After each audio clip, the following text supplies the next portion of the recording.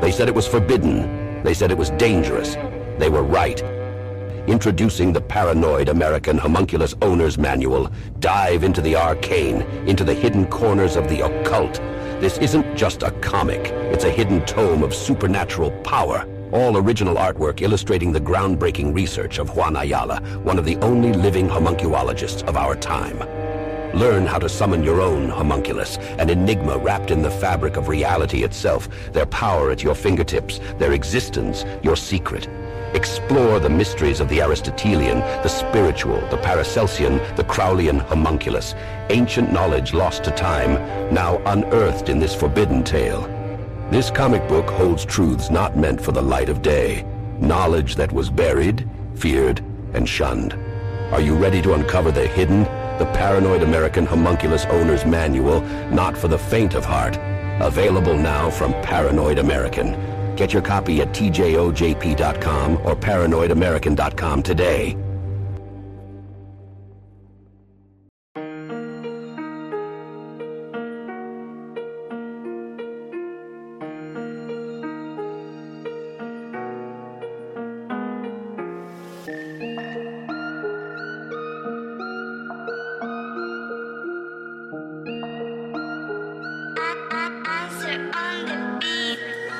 And one of the things, that make my nipples very, very hard, extraordinarily hard, actually, is the North Star and Ursa Major Minor. And so to me, that is really fascinating because I think that probably, more than likely, the preeminent gateway in the sky, if I had to put money on one gateway that actually exists, that the ancients knew about, that many cultures refer to, I would say it is the gateway that aligns with the North Star, or the Axis Mundi, or the World Tree, the World Pillar, the World Mountain, etc. And so there's lots of literature and material about various gateways. The one I tend to concern myself with the most is that one, everything related to Polaris.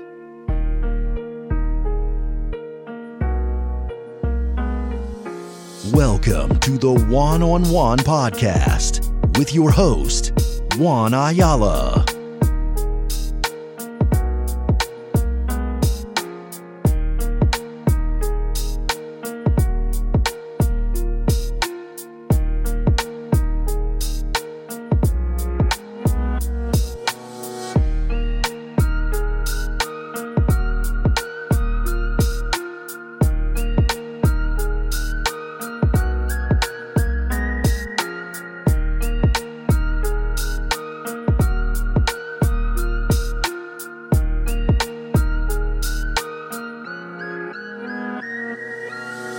What up, fuckers? I'm tired of saying welcome back to another episode, bro. I'm sorry. I have to just switch it up because I'll go insane.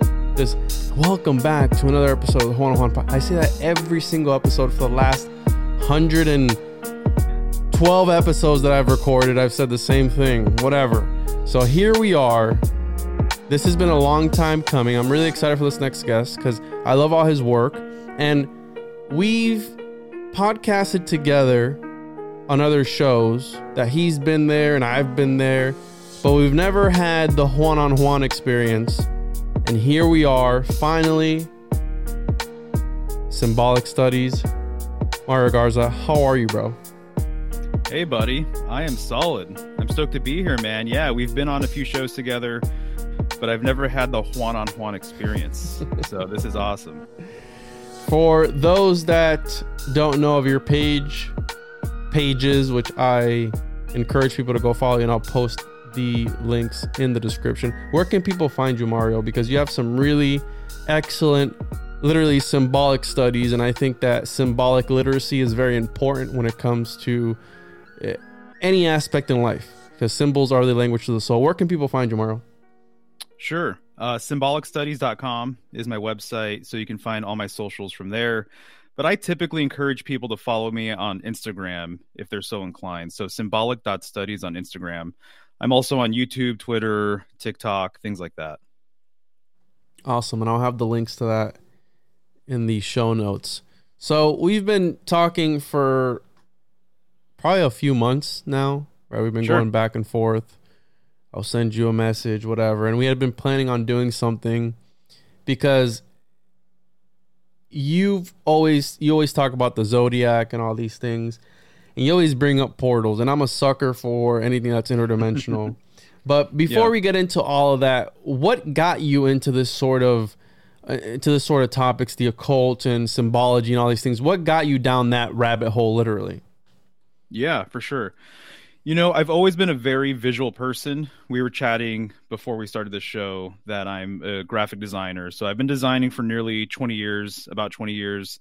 And I've always illustrated. I've always been a visual learner. So I feel like I've just paid attention to what my eyes have always seen. And when I started doing design work, it really gave me an opportunity to spend a lot of time looking at different images, studying various icons, kind of getting into color theory, compositions that people find appealing. I've worked on so many different projects over the years, and that has really helped me refine my eye, right? And so I've just always appreciated the visual arts, filmmaking, things like that as well, right? And at one point, actually, what really got me into everything was a buddy wanted me to design a tarot website for him. And he said that if you are going to do this, then you should probably know how the system works, essentially. And so he went out, he bought like a dozen books on the tarot. He gave me a few of them. And I already thought, very arrogantly, I thought I knew about symbolism because I was already a designer, right? But it wasn't until I opened my first tarot book did I realize that, honestly, I just didn't know shit. And so this book blew me wide open because it exposed me to just this whole new world. And then from there, I got some decks. The first deck I got was the Crowley deck.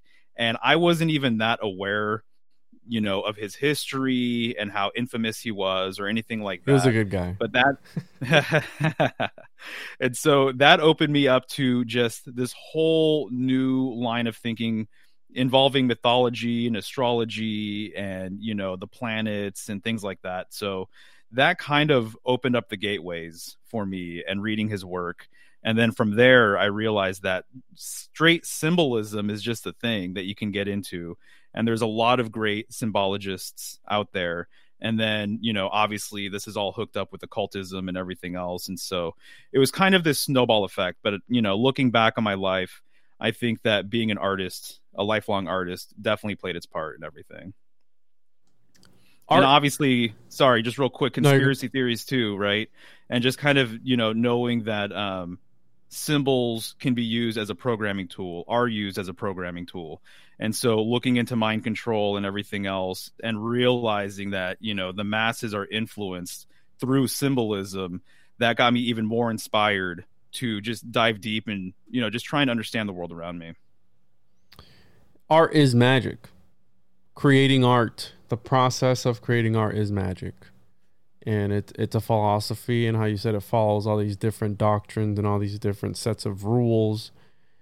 It's a system. It's a magical system because a lot of the times art is what's in the subconscious bleeds through into art. That's why I tell people to pay attention to these movies. And it's very cliche to say, oh, the Illuminati and all these conspiracy theories. Sure, it's cliche, but it's the truth. They're not going to come out and be like, hey, XYZ, and this is the way that we do it, and all these things. These are people who have all the time in the world who believe that they get reincarnated every so often, and they just keep on going. So they have all the time in the world. They know this game of waiting and being patient, right? They know about this. So when they're putting out all these movies and all the symbolism that's in it in pop culture, we see it all the time. We see it with music, frequencies. It goes back to the days of Plato, Republic, where he talked about limiting the arts in order so it wouldn't talk to the souls of people, so they wouldn't want to break out of the system. And we obviously know that Plato was very influential, but the person that inspired him was actually Pythagoras. And who knows where Pythagoras got his stuff, because he's the one that allegedly established all these crazy mystery schools. And one of which that supposedly Jesus Christ himself attended. That's the whole thing, that he was an ascended master. So Pythagoras would essentially be JC's daddy, if you really look at it, because he established all these crazy mystery schools and all these things.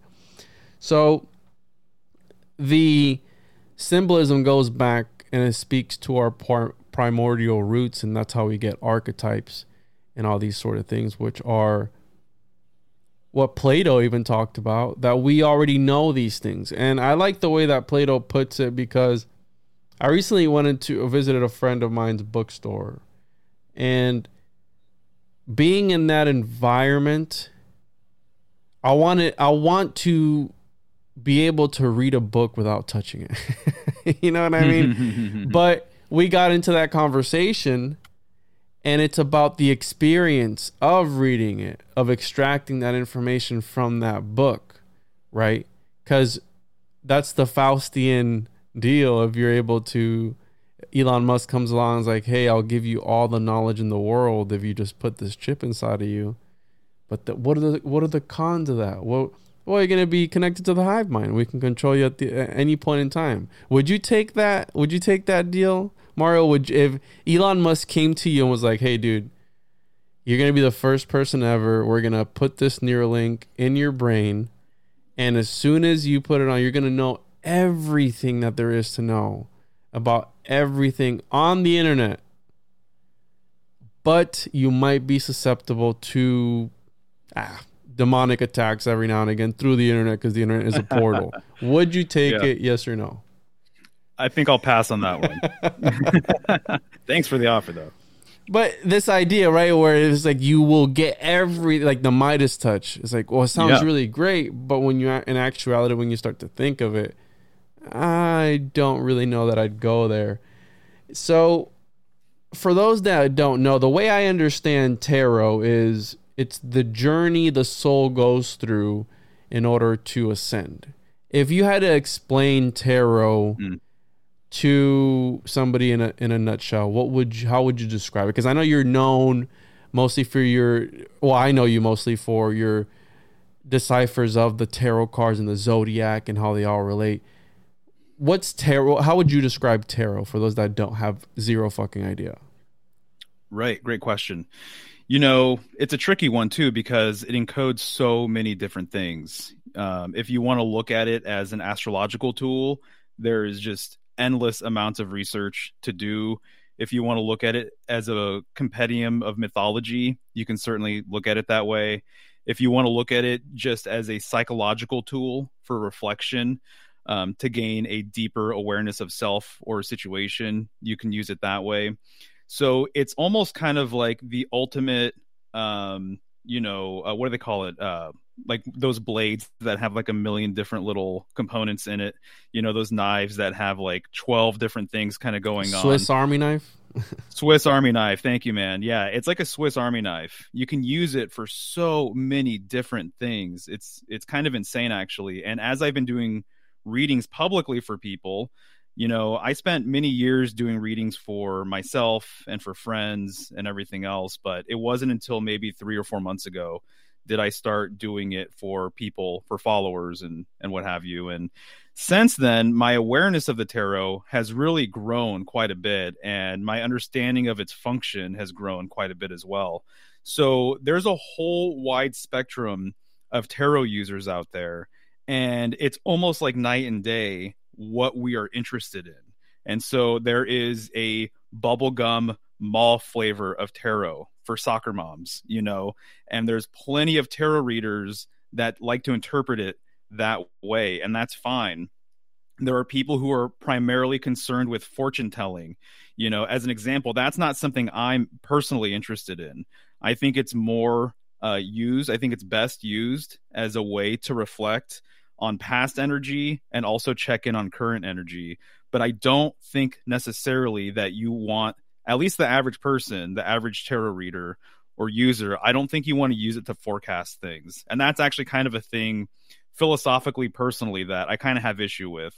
It's one of the things that really drives me nuts about the conspiratorial truther community is this constant forecasting ahead, this constant prediction sort of game of trying to figure out what's going to happen. I would say the astrological community too in large part is pretty much obsessed with what's happening around the corner, but people rarely reflect to see if those forecasts or predictions ever came true, but it's really fun to think about what's going to happen 2 months from now, 6 months from now, whatever.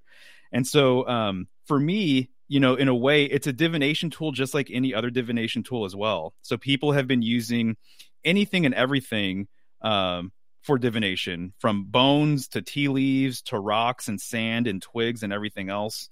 So in many ways, the tarot is really no different. It's another system to connect to source, if you want to call it that.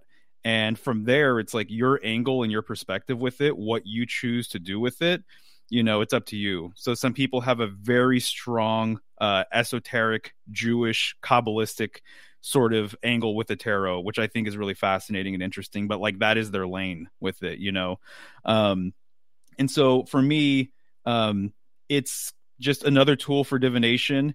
And because it's a tool, just like a lot of other tools, like a Swiss Army knife, you can use it for just a whole bunch of different purposes and reasons. It really just depends on your intention behind it. I tend to use it more when I'm reading for clients as like a psychological tool. I think it's really good for reflection. I think it's really good to get to the heart of the matter. There is something going on with synchronicity where I trust the process and I really trust the system that these are the cards that we're supposed to see and that we're supposed to reflect on, even if they seemingly don't match the situation. I think that's probably more user error than anything else.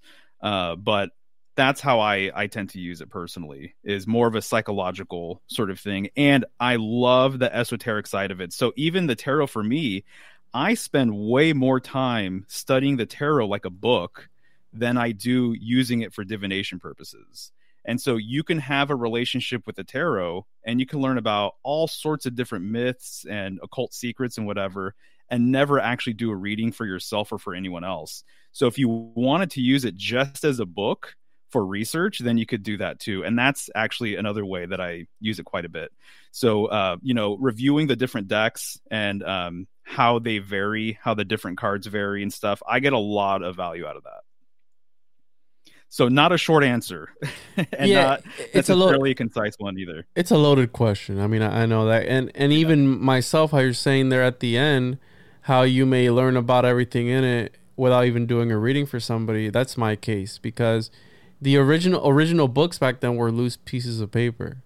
So essentially a tarot deck is that. It's almost like a picture book, a mystical picture book of the way I've come to understand is the different levels of ascension that the soul goes through in order to go through to the other side, whatever that may be. And I've also heard you talk about how some people use it as some sort of mandalas, where they meditate upon the picture and they're able to transport themselves to that area and almost use it as a sort of portal, if you will. And hopefully we're going to be talking about portals today, because, again, I'm a sucker for sci-fi, and anything interdimensional really gets my nipples hard. So I know you do a lot of breaking down of the zodiac, and you have your videos where you go through every single sign, and they're really well put together. The music is great. Your voice sounds awesome. And then the production level of them is awesome. And I'm a bit jealous, because I wish I could do short content like that, because I know that's what people want. And I try and do short clips of the podcast, but sometimes it's hard to have all the context in there. And I think that's what you do great, that you're able to encapsulate such a deep video with really a nice breakdown of the symbology without getting too lost in the sauce, which that's a gift. Rhetoric is a gift that a lot of people don't have in order to be able to transmit ideas efficiently. That's something that a lot of people struggle with. I've struggled with that before too. When I ask a question, it's really long and convoluted and this and that. Well, it's like, well, get straight to the point. Some people are able to really nail it down, and that's what I like about your content, because it's quick, digestible. And that's what the people want. Nowadays, people's attention spans are what? It's like a goldfish, a few seconds. Because we're conditioned, right? We're conditioned to the TikToks and all this stuff. They limit your time that you're able to convey. On Twitter, they only put a certain amount of characters that you're able to put out there. It's only, 3 minutes, no longer than 3 minutes. So that's why when you look at your analytics on YouTube, the average watch time for a video is not the entirety of the 2-hour video that you did. It's 20 minutes, 18 minutes, whatever it may be. If you do a minute long TikTok, the average watch time is 8 seconds usually. If you look at your analytics. And one of the things that has always struck and I've asked this to other people and they're not able to come up with anything, but you've said before that certain astrological signs are portals. And I think one of them was the Pisces is one of them. And I forget which is the other one. And I learned recently, because isn't this a Pisces, the Vesico Pisces, right? It's the fish. Like sideways, yeah. Yeah, well, apparently Florida, this is a fishing shirt, Florida corresponds with Pisces. And it would make sense because people come here, right? And they don't ever go anywhere, or do they, right? Spiritually, I mean, people come here to die. People flock to Florida to retire and die. So it is some sort of portal that leads you somewhere that you don't come out of. You know what I mean? My neighbor's got his loud ass motorcycle on just now. But what do you mean by that? Because I've heard you say that, and correct me if I'm wrong at any point in time, but you've talked about certain astrological signs being portals. Yeah, it's really fascinating because during my research, I've been surprised at how many signs, and especially pairs of signs, have been equated to being gateways, essentially, or portals, openings to other places. And so the first one that I came across like that was Taurus and Scorpio. Hey, so Taurus gang in the house. Sorry, bro. Dude, it's one of my favorite signs. The bull symbolism thing is amazing. I spent a good years really diving into bull symbolism, cow symbolism, Taurus energy, all of the esoteric stuff. And one of the things that blew me away was the information saying that Taurus and Scorpio make a gateway. And the reason why they make a gateway is because when you're looking towards a very specific star in Taurus, Aldebaran or Aldebaran, which is the eye of the bull, which is the bull's eye, right? That you are looking away from the center of the galaxy. And that when you're looking towards Scorpio, specifically the star Antares, and both of these stars are known as royal stars. So there's 4 royal stars in the zodiac, in the constellations that make up the astrological signs. And they are connected to the fixed stars. And so the heart of Scorpio is Antares. And they say that when you're looking towards Antares, you're actually looking towards the center of the galaxy. And so a lot of people say that the 2 crossed keys in the Hierophant card, which corresponds with Taurus, that it's a reference to these gateways, the Golden Gate and the Silver Gate. Some people have referred to it that way. But then I started reading more information about Gemini, which is right after Taurus, and Sagittarius, which is right after Scorpio. And there's all sorts of gateway symbolism there as well. And then right after Gemini is Cancer, and right after Sagittarius is Capricorn. And what do you know? There's even more gateway symbolism with Cancer and Capricorn. And so with Cancer and Capricorn, Cancer is known as the gateway of man, and then Capricorn is considered the gateway of the gods. And so as an example, the Babylonians, they believe that you come via Cancer, which symbolically to me, this just reminds me of the womb of your mother. As you come through Cancer, as you come through the divine feminine, you're going to exit through Capricorn. You're going to return to the earth, essentially. And Capricorn corresponds or is ruled by Saturn, which is Father Time, Kronos, all that kind of stuff. So symbolically, that definitely lines up and adds up. But, these are just the signs of the zodiac. And so there's other constellations out there that people say very similar things about. So the Pleiades, as an example, which is right above Taurus, the 7 stars of the Pleiades, they're referred to as the 7 sisters a lot of the time. People believe that we come from the Pleiades and we return to the Pleiades. And one of the things, that make my nipples very, very hard, extraordinarily hard, actually, is the North Star and Ursa Major and Minor. And so to me, that is really fascinating because I think that probably more than likely the preeminent gateway in the sky, if I had to put money on one gateway that actually exists, that the ancients knew about, that many cultures refer to, I would say it is the gateway that aligns with the North Star or the Axis Mundi or the World Tree, the World Pillar, the World Mountain, etc. And so, so there's lots of literature and material about various gateways. The one I tend to concern myself with the most is that one, everything related to Polaris. I want to bring up a picture that I put. We were talking about AI art before jumping in. Yeah. And I want to pull up a picture of a piece that I put into the art generator, the AI art generator. I'm trying to find it here on my desktop. I put in Access What Monday. Generator? Midjourney. Yeah, okay. And I put That's in the one I played with. Yeah. I put in Access Monday. Nice. And it came up I did something very similar. with a really trippy ass picture. If I could find it, where in the hell? Like, I would actually love to see it. Yeah, all types of stuff here on my desktop, so bear with me. I'll find it here. I'll make sure to show it up on the screen. But yeah, this idea that the North Pole, because as kids we've been always, what are we taught? That Santa Claus lives at the North Pole. It also corresponds with the Draco constellation, right? Correct me if I'm wrong.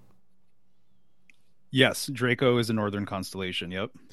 And I've heard people talk about that.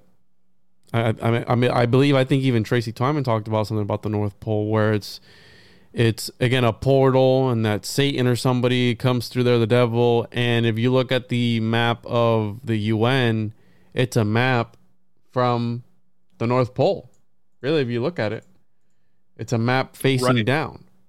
Correct. Yeah. Do you think they're hinting at this? Like, because what I want to let people know is they have to understand that the same people that we talk about and the same books that we reference with all this crazy magic and maybe not supernatural stuff, but all the stuff that we're reading about, they know about this. They've known about it. And that's why they're part of the societies that rule whatever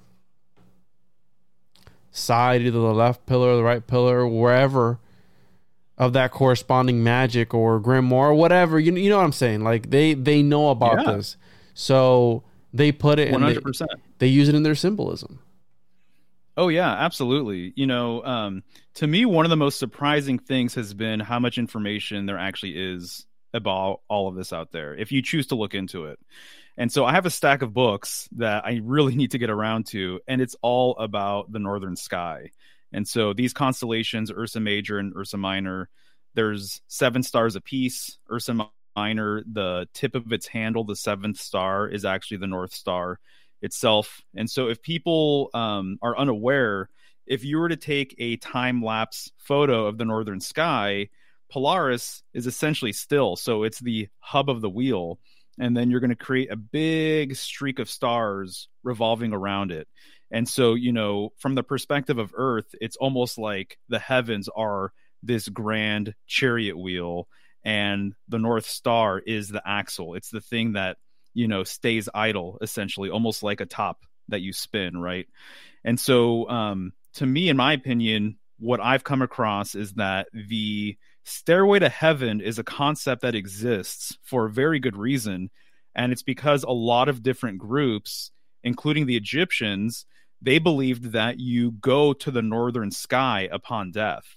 And if you read the Bach Saga, they say the exact same thing, that your last breath, something to the effect of like it grows wings and goes to the northern sky or something like that, And so this is the opening of the magnetosphere of Earth. And so this is why we have the northern lights, and so there's a cusp, or there's an opening at the northern sky. And I believe that we live in some sort of nested toroidal system, and that this middle opening is actually a way to go to other realms and likely, quote unquote, the other side. I'll just put it generically that way. But this opening, it's symbolic of a pole or a column or a pillar or a phallus. But, you know, where there's a pole, there's also a hole. And so actually both are happening, in my opinion, you know, in this same general area symbolically. And so this pole or post or tree, the world tree, this is the trunk that the psychopomp that we refer to as Hermes or Mercury uses to go between realms.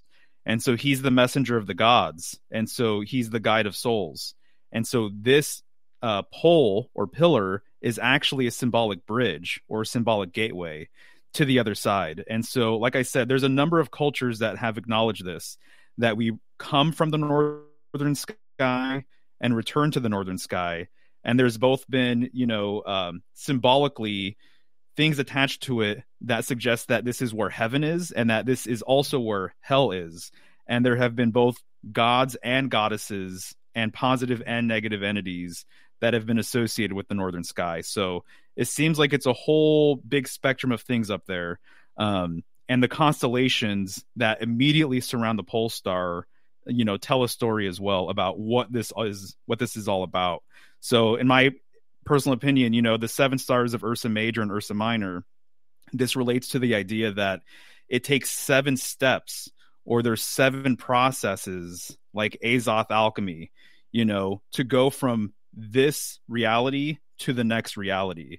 There's 7 veils, or there's 7 spheres that you have to go through to go from this side to the other side and vice versa.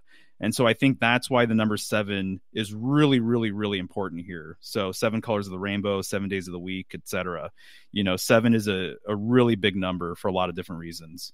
But I think partially what it speaks to is the number of steps, you know, to go from here to there and back. And that's what ascension material, some of it is actually about. You know, it's about how to go through those 7 steps and layers, ascertain certain kinds of information, and then return with that information. And then you can tell, you know, people in your lodge or in your mystery school or whatever, and you could do what you will with that information. So yeah, that's kind of some of the elements, you know, in a nutshell, but that, you know, there's a million different threads we could pull out with all this. It goes on and on. Yeah, the number 7, right? 7 Elohims and all these, how you said 7 days of the week. It is a very esoteric number, an occulted number, and it does have some value to a lot of different cultures around the world. And I finally was able to find those art. I'm going to pull it up here. I actually pulled the ones, I think I have four of them. So what I was doing is, I'll tell you here in a second. Let me pull it up. I don't want to interrupt you while you were going on your North Pole. So this is Access Mundi. This is what was one of them, and it's like some crazy, and this is the back cover of the zine that I'm working on. And it's got like these pillars, almost like a gateway type of thing, and then it goes inside there. It's like a cave, and you got what looks like a horse and a person down here, like looking up at it.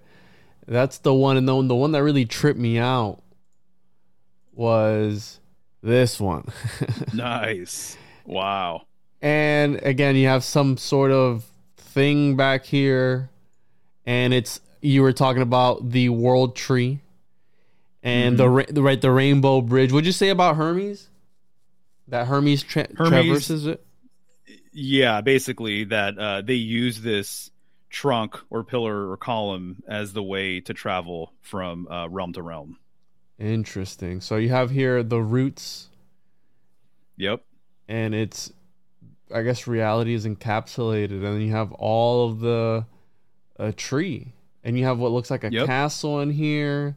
It's very trippy because the more you look at it, again, these are mandalas, bro. You could literally sit here and meditate on this picture, and you could travel into it. You know what I mean? And it's really freaky that a machine essentially made this. You know, something essentially made this. Another one that I did was, I was taking, I believe this is, what was this one? So this is a homunculus, black and white, leaving the Matrix. So it's got like some, like 2 pillars, and then this entity leaving. I mean, it looks like a library too. Look at this. And we've always had this joke because I have friends right in the community, and we write a lot. We come up with stories. That's what comic books are. We're constantly at work, and that's why I believe that art is magic, and it does cause synchronicities.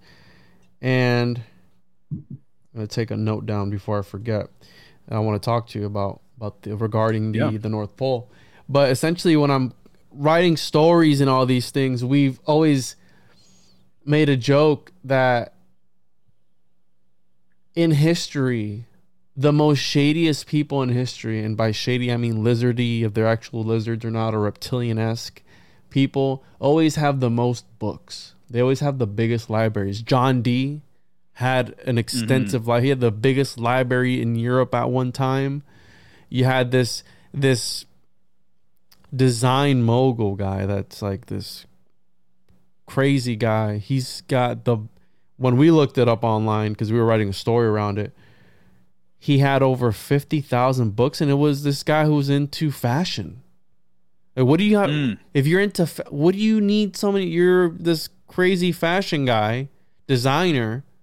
What do you need 50,000 books for? So, and if you look at who has the most books in the world, essentially it's Jeff Bezos.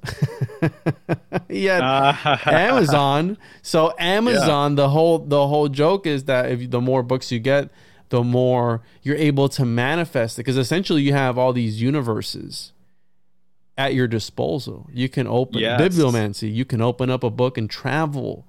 I think that's part of some of the practices that they don't want you to know about, in order to how Manly P. Hall is able to sit down and give you an entire 2-hour lecture without even blinking or coughing or doing almost and I've always said that he's channeling it.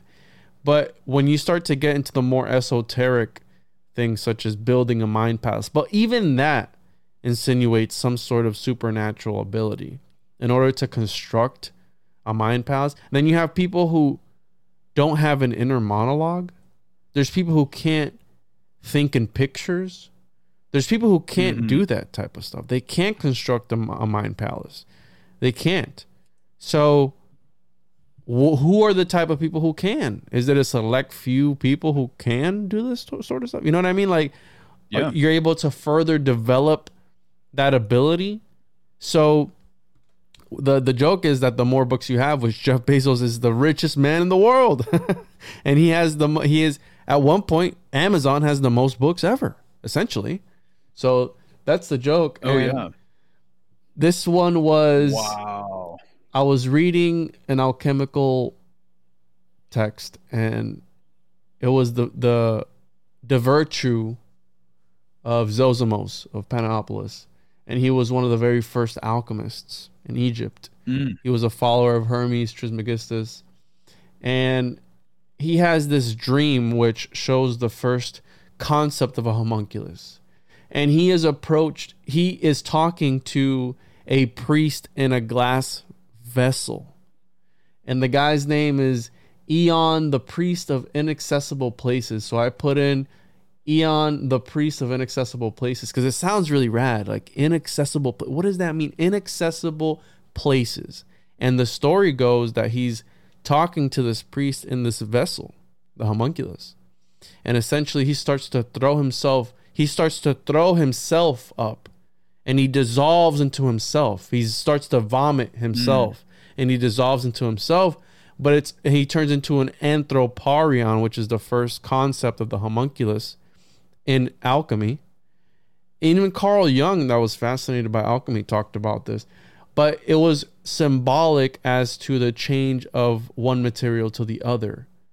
But the way that it's painted, speaking of symbolism in all these alchemical paintings, is like a little people. Or look at the alchemical wedding of Christian Rosenkreutz, where it's all almost like a literal story, but at the end of the day, was it really fiction? Was it really symbolic, or is this something that was practiced? through Right. in secret societies. We know about Saturnalia, how they would elect the pseudo king, and at the end of that they would sacrifice the pseudo king. So is the chemical wedding symbolic, or was it like begonia, the beating of a cow to pulp in order to generate bees? Was that a poetic interpretation, or was that an actual thing that they were doing? What are your thoughts, bro? Very, very interesting. Okay, yeah, lots of thoughts actually with all this stuff. First off, I just have to say the AI art thing is blowing my mind. I don't think I know some people do. Some people who are early adopters, they understand what a game changer this is.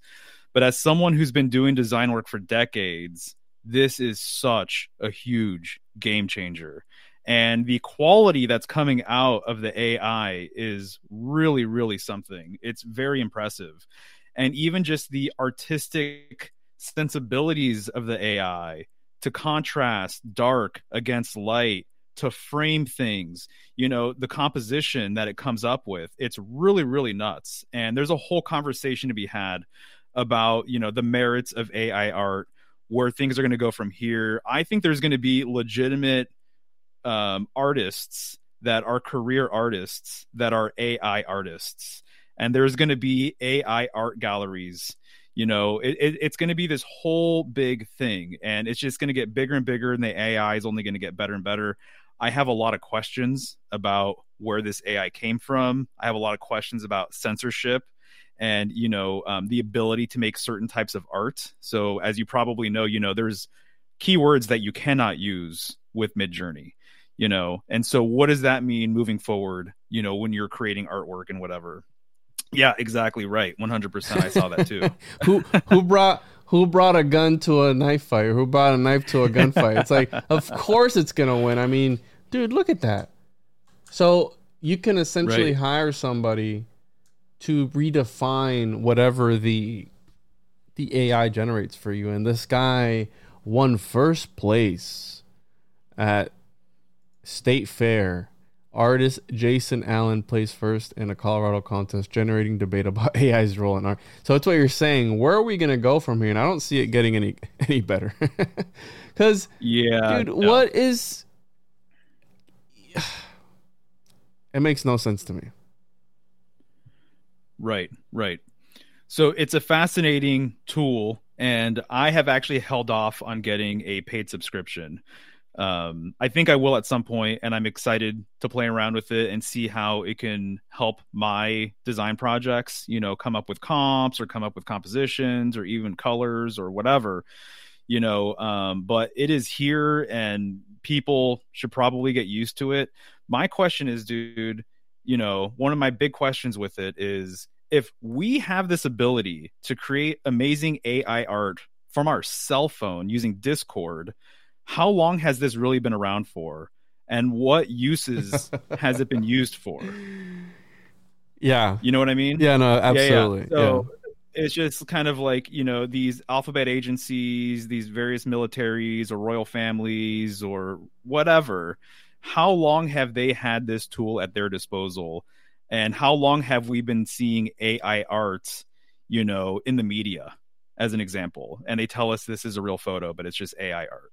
And so it brings up all sorts of different questions for me. So I'm conflicted with it on a few different levels, but every time I see it, I just have to give props to whoever programmed this thing or however it works, because some of the stuff is absolutely stunning and fascinating. The other thing you mentioned, right, was the fashion designer who had all of these books. I would love to know who that was. That's just kind of an interesting thread for me. So that's kind of curious, but I just want to say that there have been several people who have reached out to me from the quote unquote fashion industry, and they say that they follow my work for inspiration, and they've reached out to do various types of collaborations and stuff. And one of the people I've talked to from this industry basically said that their big realization when it came to high-end fashion was that these fashion designers and these design houses that have been around for a long time, and it's not necessarily my world. I don't think it's your world, but this industry has a huge influence over pop culture and things like that. And a lot of people who have a lot of money and influence, follow the fashion industry. But what this person said was one of their realizations was that the reason why some of these design houses are so popular and have staying power is because of their understanding of symbolism and mythology and occultism and magic. And so that's why they reached out to me, because they think that I can help them in some regard with all that. Okay. So Karl Lagerfeld. You're doing the devil's work, bro. Hey, but whatever pays the bills, right? Well, what's really interesting, though? This prompted me to actually watch some runway shows that I had not seen. This isn't my world necessarily. And I just have to say that there is a sound merit. There is a good reason why fashion exists. And some of these runway shows blew me away in terms of how they were portraying the goddess. And so there is high-end fashion that I think is legitimate art, just like any other medium. And then there is high-end fashion that I think is fairly despicable and does not appeal to me. So there's kind of this spectrum of fashion out there. And over the last couple of months, I've actually just grown to appreciate it a bit more than what I used to, because it's basically just like any other medium. And I really think that they're putting the goddess on full display. And there's lots of archetypal symbolism baked into some of the things that they're doing. And I can't speak on behalf of the whole industry or whatever. I'm not that schooled or knowledgeable with it. But there's a few design houses that I've looked into that I thought were very, very interesting. Okay, so he's a Chanel guy. So to talk about this guy, apparently he he's dead now, 60,000 books, making it one of the largest private collections in the world. Wow. And it's in his apartment. He had all this, I guess this is a picture. Yes, says Karl Lagerfeld's private library. And then he was the creative director of the French fashion house Chanel. And I thought I saw something else in here. Never mind. Yeah, it was Chanel. And there he is, or was. He died at 85 in France. And he worked with Fendi, Chanel, and I guess he had his own label, Karl Lagerfeld. But that guy looks like a lizard, so he probably was a lizard.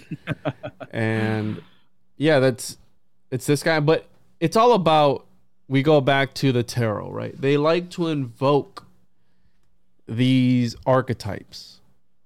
They want to be able to, because they invoke the archetypes in order to access that subconscious. And we go back to Plato that talked about how these archetypes are there. Carl Jung, these archetypes are there. And I like what Plato says about knowledge. He says, we're remembering. We're not learning. We're remembering, because we already know everything that there is to know. You just need to remember. You need to be able to tap into that, because at one point we knew it all and we got disconnected from the source somewhere or another, if that's the placenta or whatever that may be. Because they say that kids are they're born knowing all the secrets to life, and they at one point forget it. Well, do we really truly know? Because I mean, a kid can't talk, he can't communicate efficiently, so who knows what's going on in their little brains and what connections that they're making. Maybe they do know the secret to life or reality, existence. And right, because at one point they forget it, and once they're able to communicate efficiently, they just don't know what to tell you. And I've always wondered, because they're the closest to the source, essentially, when a child is born. And that's why they're used the way that they're used in certain surroundings, certain, how do I say this? Certain places, you know what I'm getting at, right? That's the whole QAnon thing and all this stuff that they use children, et cetera, et cetera. Sure. But yeah, I think it's there's something to that. There's something to it. Exactly. Absolutely. Yeah, definitely. Even just the other day, I saw some kids skating online, not in person. And this, I don't know how young he was. He was really, really, really young, though. He was a little guy. And some of what he was pulling off was freaking incredible. I was blown away. And so people are thinking that this kid has a really bright future with skating. And I'm not even that big of a skateboarder, but I could tell there was a discernible difference with what he's doing and what most people are able to do. And it got me thinking about being a child. And if you have something like that in your life, just how much easier I would imagine it would be to tap into your own flow state. You know, it's when you become an adult, and it's when, you know, life has kind of been beaten out of you in a lot of ways. And it's when you have bills and taxes and relationships and, you know, all of these different obligations and everything. It's when your conscious mind really takes over. I think that it's more difficult. You have to try harder to enter that flow state. But I think when you're a child, I think it comes to you a lot more naturally. You don't have any obligations yet to the world. And so if you want to spend all day skating and perfecting these tricks or whatever, you can. But yeah, no, definitely. Children have a radiance to them. They have a glow to them. You know, there's this spiritual quality that is undeniable, which is why people consider them, it's been said that children, the first fruit as like a sacrifice, is so potent and powerful, is because they have this energetic quality to them. You said it, not me. So versus an old man, or whatever, an older person, they just don't have that. So, and before we move on, because the next topic that we're going to be talking about does concern the children, and I wanted to bring up, you talked about there, whenever there's a tube, there's a hole. And I mean, that's the phallus, whatever, who gives a shit. But I found it very interesting because, right, the North Pole can be looked at as a blowhole of some sorts.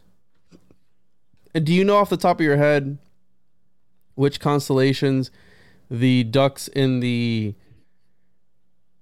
Pyramid of Giza are pointing towards? Because I know they're aligned with a certain constellation. Do you know that off the top of your head?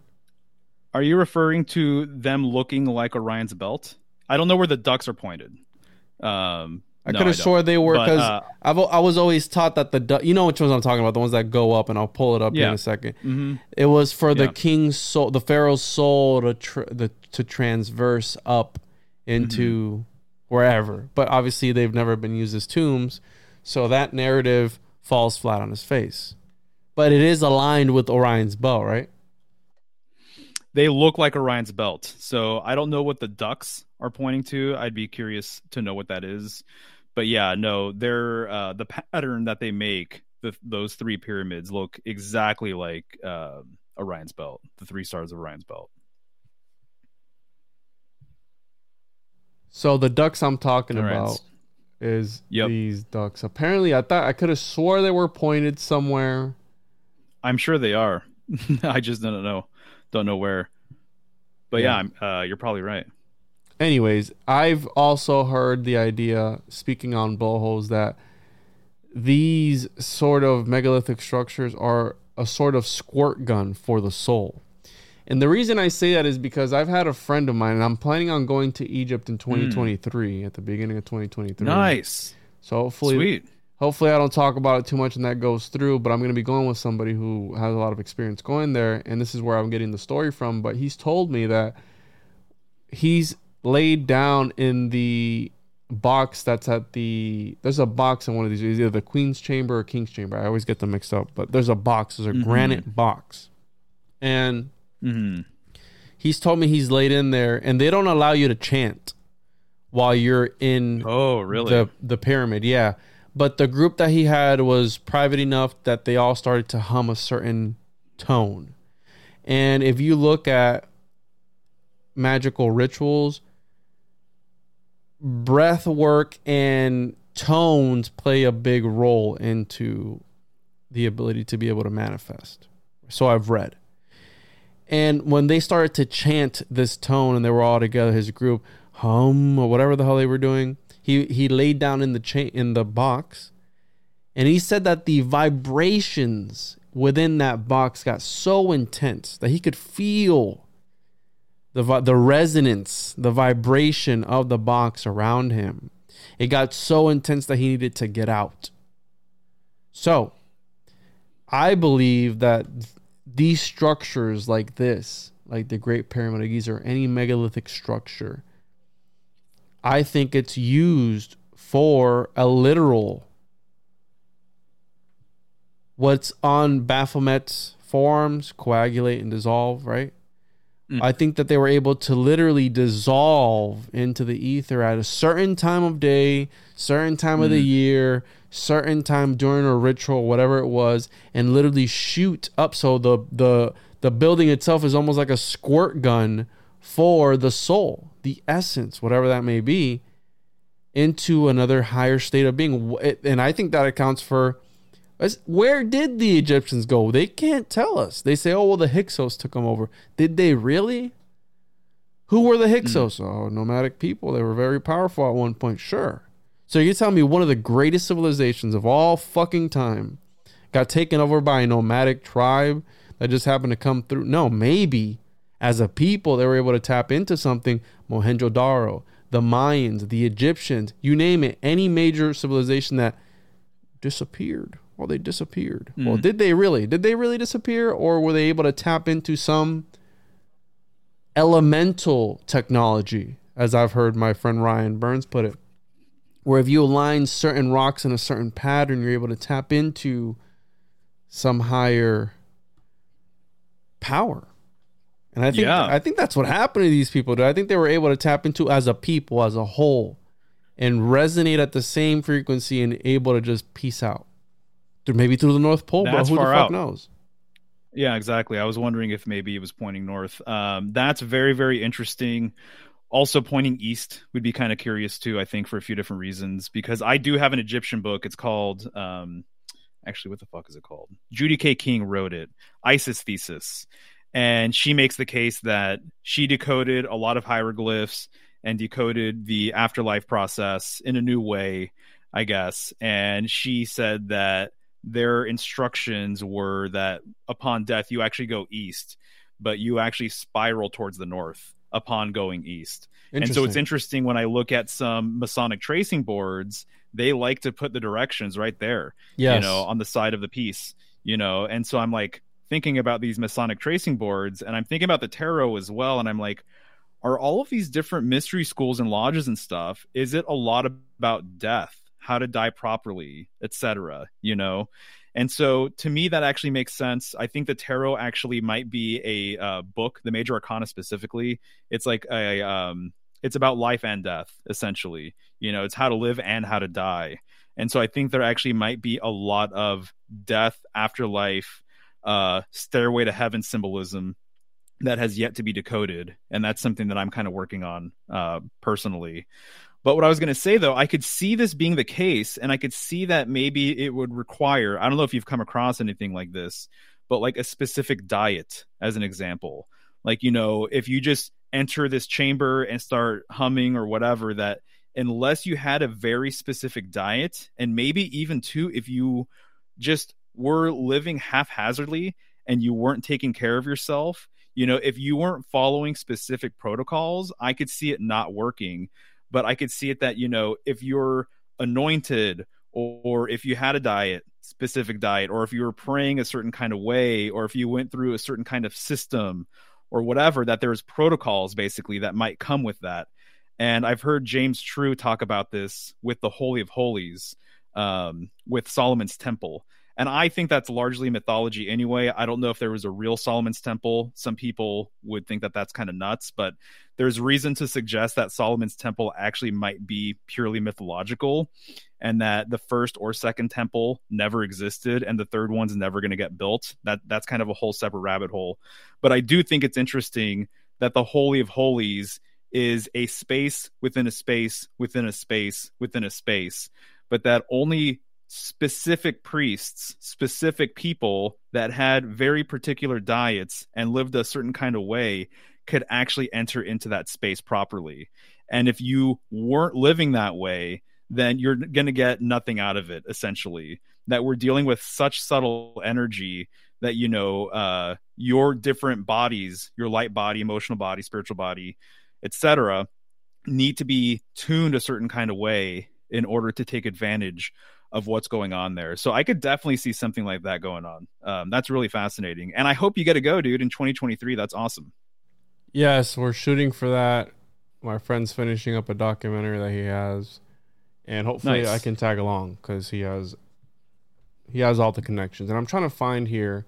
Unfortunately, it is a Crowley book, and it was talking about just that, how you need to be able to purify yourself and anything. I can't find it. Anyways, it's in the magic and Ethereum practice somewhere. And the reason I was looking through it is because it connects to the research I was doing today.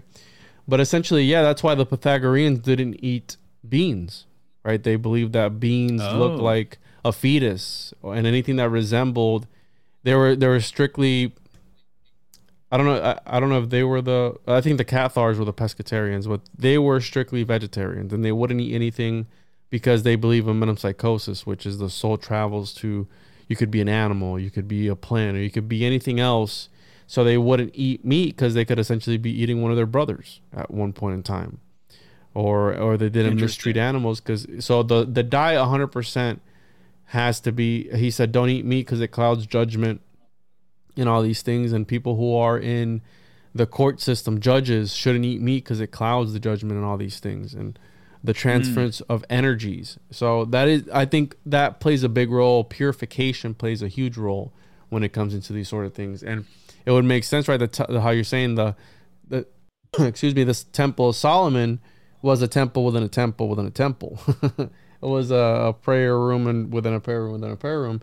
So there's literally levels to this shit. When the angels were talking to John D, they were telling him, like, listen, you got to be clean. You got to wear the tetragrammaton on your chest or whatever that plate was. You got to wear this certain ring, and you got to smell a certain way, because fragrance is a big thing for the spirits. They fucking hate the smell of man. They can't stand the smell of sweat. So like, you got to smell good, if not, you're going to piss us off. So they're doing all these, they're praying, they're doing everything. And that's what a lot of people don't understand about John D. It was surrounded with hours upon hours upon hours of prayer and meditation before doing these seances that they were doing for up to 10 hours a day, bro. You know, their kids are running around the house and they're trying to talk to angels or whatever the fuck it was. So what I was going to actually talk to you about was, before I went into this whole long convoluted rabbit hole that we're in right now, has to do with John D and the North Pole symbolism, where there is at one point in time where the angels reveal to John D and Edward Kelly, they show them God. And I think I talked to you about this before. They show them God, and God wasn't your typical Saturnian old man, Father Time, sitting on a throne in heaven. No, he was a whale covered in many eyes, covered in a lot of eyes. Wow. So let me pull up my rendition, because I had an artist make this for me. Oh, yeah? Yeah, I had an artist make this for me. Dude. And I had a crazy synchronicity when it came to this piece here. So there is my John D. Whale interpretation. Nice. And it's the whale with a bunch of eyes on it. So they were revealed God, and he was this sort of cosmic whale, and the whale opens its mouth, and John D and Edward Kelly are to go inside of the mouth of the whale, and inside the mouth of the whale, 12 gates open, either 12 or 4 gates open. So essentially the inside of this whale's mouth is peeling back the layers of reality, and they're being shown this in this vision. And it made me think of, is all the multiple eyes and the blowhole of the whale, sort of like if you're looking up at the North Pole and you're having either psychedelic experience, or how those Sufis do it, they spin around, right, in this trance-like state. Yeah. What if they're actually seeing and having a psychedelic experience where they were looking up to the stars and those were all the eyes, and they couldn't find a way to describe it? But yet again, they weren't taking any drugs, allegedly, and they we're in a room. Right. Crystal ball. Right. So nice. I'm so glad you brought this up. What are your thoughts on Because it is that? absolutely fascinating. Well, a few things come to mind. One of them is that I think it's interesting that a whale with eyes. I don't know if I understood or heard the being covered in eyes bit. That adds a new layer, to things. But they say that biblically accurate angels are wheels with eyes. Mm-hmm. So I'm just thinking about wheels with eyes and a whale with eyes, right? Mm-hmm. And just kind of the etymology and the similarities between those two words. He was very adamant, though. They said that when they were shown the essence, it was a whale, and the whale opened its mouth. So sure, a wheel can't open its mouth, or can if it's like a Dyson sphere looking thing. Oh no, yeah. So who knows? But it's really trippy to think about. The other thing I think about is how the whale would be the symbolic king or god of the ocean. There's no other animal that's larger. I don't know if there's other animals that can be older than a whale or what that looks like. But, if the heavens, where the stars are, beyond the firmament, potentially, if that's water, the water's above and the water's below, I could see why the whale would be like the perfect correspondence for a god, And so I also think about just how much symbolism is tied to water and how it relates to us and the spiritual quality of water. And, part of me thinks that when we're talking about spirit or ether, we're actually talking about another emanation of water, and that water has several states as is that most of us are familiar with, the solid, liquid, etc. But I think maybe potentially its highest aspect is what we call spirit or ether. And so there's so much symbolic overlap with water being in the sky and the waters that we have in the ocean. It's completely insane. And, we were talking, or you briefly brought up, sci-fi and stuff earlier, but it's like, where do we get weightlessness from? What's the deal behind the weightlessness that we see in films going to outer space and stuff? The fact that an astronaut or whatever needs to be corded to the space ship. They're both ships, right? That traverse. Placenta, yeah. Yeah. So there's just a lot of things going on with the heavens, with water and space and everything else. So to me, that's really fascinating. And then would you say 12 gates within the whale? I have to look it up again, but it was either 12 or 4 gates that opened up within the mouth, and it's a book from 1650, so I have to look at it again. I like to go directly to a lot of source material and read it, and it's a pain in the ass sometimes. Sure. But yeah, it's either 12. That's awesome. You do that kind of work. Yeah, 12 or 4 gates. I forgot, but those are both symbolic numbers. 12, 100%, and the number 4 is the formation creator. Yeah. Yeah, exactly. So 4 would be, the 4 corners of the earth, the 4 cardinal directions, the 4 fixed signs, but there's a completion there with the number 4. And so the quartered circle, you take a circle divided by 4, these would be the 4 seasons or whatever. And then also the 12, clearly, the zodiac, the 12 signs of astrology. And then if God was a whale, I look at God as occupying, the northern sky. And this is what all of the stars revolve around. So in a way, symbolically, he's in the middle of the zodiacal wheel, essentially. The other thing I was going to mention, it's really fascinating, but the nar, is it the narwhal or the narwhale? The one that has a horn. I think it's a narwhal, but I'll look it up. Yeah, so the narwhal has this horn protruding from its head, and this used to be the horn that narwhal, maybe. Right. So this horn, they tried to, and many times they were successful, but this would pass off as being a unicorn horn. So people would take this horn and say that it was actually a unicorn horn, but this horn itself is very much symbolically related to the axis mundi, to this world column or pillar, and I made a video about this during Cancer relating the unicorn's horn to being an Axis Mundi symbol. So I think that's kind of curious too. Just something that I would throw out there. What a weird looking creature, man. I know, it's so strange. It like doesn't make sense.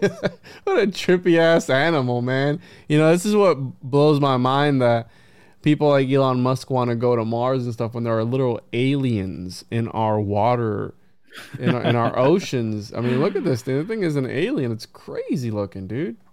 Yeah. Absolutely. Wow. For sure. But I really, really love that info that you pulled up, because my information, when I read a book about John Dee, it was called John Dee and the Temple of Angels or something to that effect. And they said that when he met God and when God was revealed to him, that it was actually a child. And so that was kind of like the twist or whatever. And maybe he got his information wrong, or it was mistranslated or something like that. I don't know. But that's what I heard. The book that, and I'll show it to you here for source material. The book that, and I'll send you a copy actually. Oh yeah, that'd be awesome. But the book that is responsible for this, and this guy, Merrick Casaubon, he actually published, so he found a lot of these old manuscripts after he had passed on, and he published it in order to discredit John Dee and Edward Kelly, because, you know, at the time they were, talking to demons, etc., etc. So the name of the book is A True and Faithful Relation of what Path, again, this is why I don't like reading these books, pathed for many years between Dr. John Dee, a mathematician of great fame, and the Queen Elizabeth and King James their reigns, and some spirits tending had so this long convoluted title, but this guy Merrick Casaubon, and it was published in 1659, and he found a lot of John Dee's work buried, and there was another guy who found John Dee's work in an old hollowed out drawer that used to be John Dee's, and it was sold at auction, and a doctor bought it. They kept it in their house. When they were moving one day, they heard something rattling around inside of and they have Roger Bacon here, Apollyon of Tyana for some reason, and they were moving this furniture, and they heard like a false bottom. They're like, what is this? And when they opened it up, it was a bunch of old manuscripts of the seances. And for those that don't know, after the fact, there were actually longer seances with a Bartholomew Hickman, I believe was him. There was two. There was a Bartholomew Hickman and a Barnabas Saul. Barnabas Saul was the first seancer that he had, and Bartholomew Hickman was the one after John Dee Edward Kelly had died, and they actually went on for about 8 or 9 years of seances that were all destroyed and lost. So we don't know what happened after the fact. There could have been a lot more that Edward Kelly and that John Dee and this other scryer that we don't know about, because it was all. So essentially, this is how it's written, and it gets into a preface, and then it gets into his journals, his magical journals, and so you see how tiny this shit is. You see how crazy, the language is different because it's from 1659. But this is where the whale comes up. And I don't know if I can search for it. I'm using a new thing, but I'll find the passage and I'll send it over to you. But essentially, when they're shown God, he is a whale with many eyes. And I found that super trippy because that's like a great comic concept. A whale with a bunch of eyes. How trippy is that? It's sci-fi as fuck. Oh, yeah. No, there's something about it that really resonates. And what it reminds me of is during Capricorn season, I made a video about this, but a lot of older cultures, their original devil was actually, and their original hell was underwater. And that the devil was equated to some sort of sea monster, basically. And so this idea of the devil with goat legs and horns and wings, and it's more like a Baphomet sort of thing, that's more of a recent concept.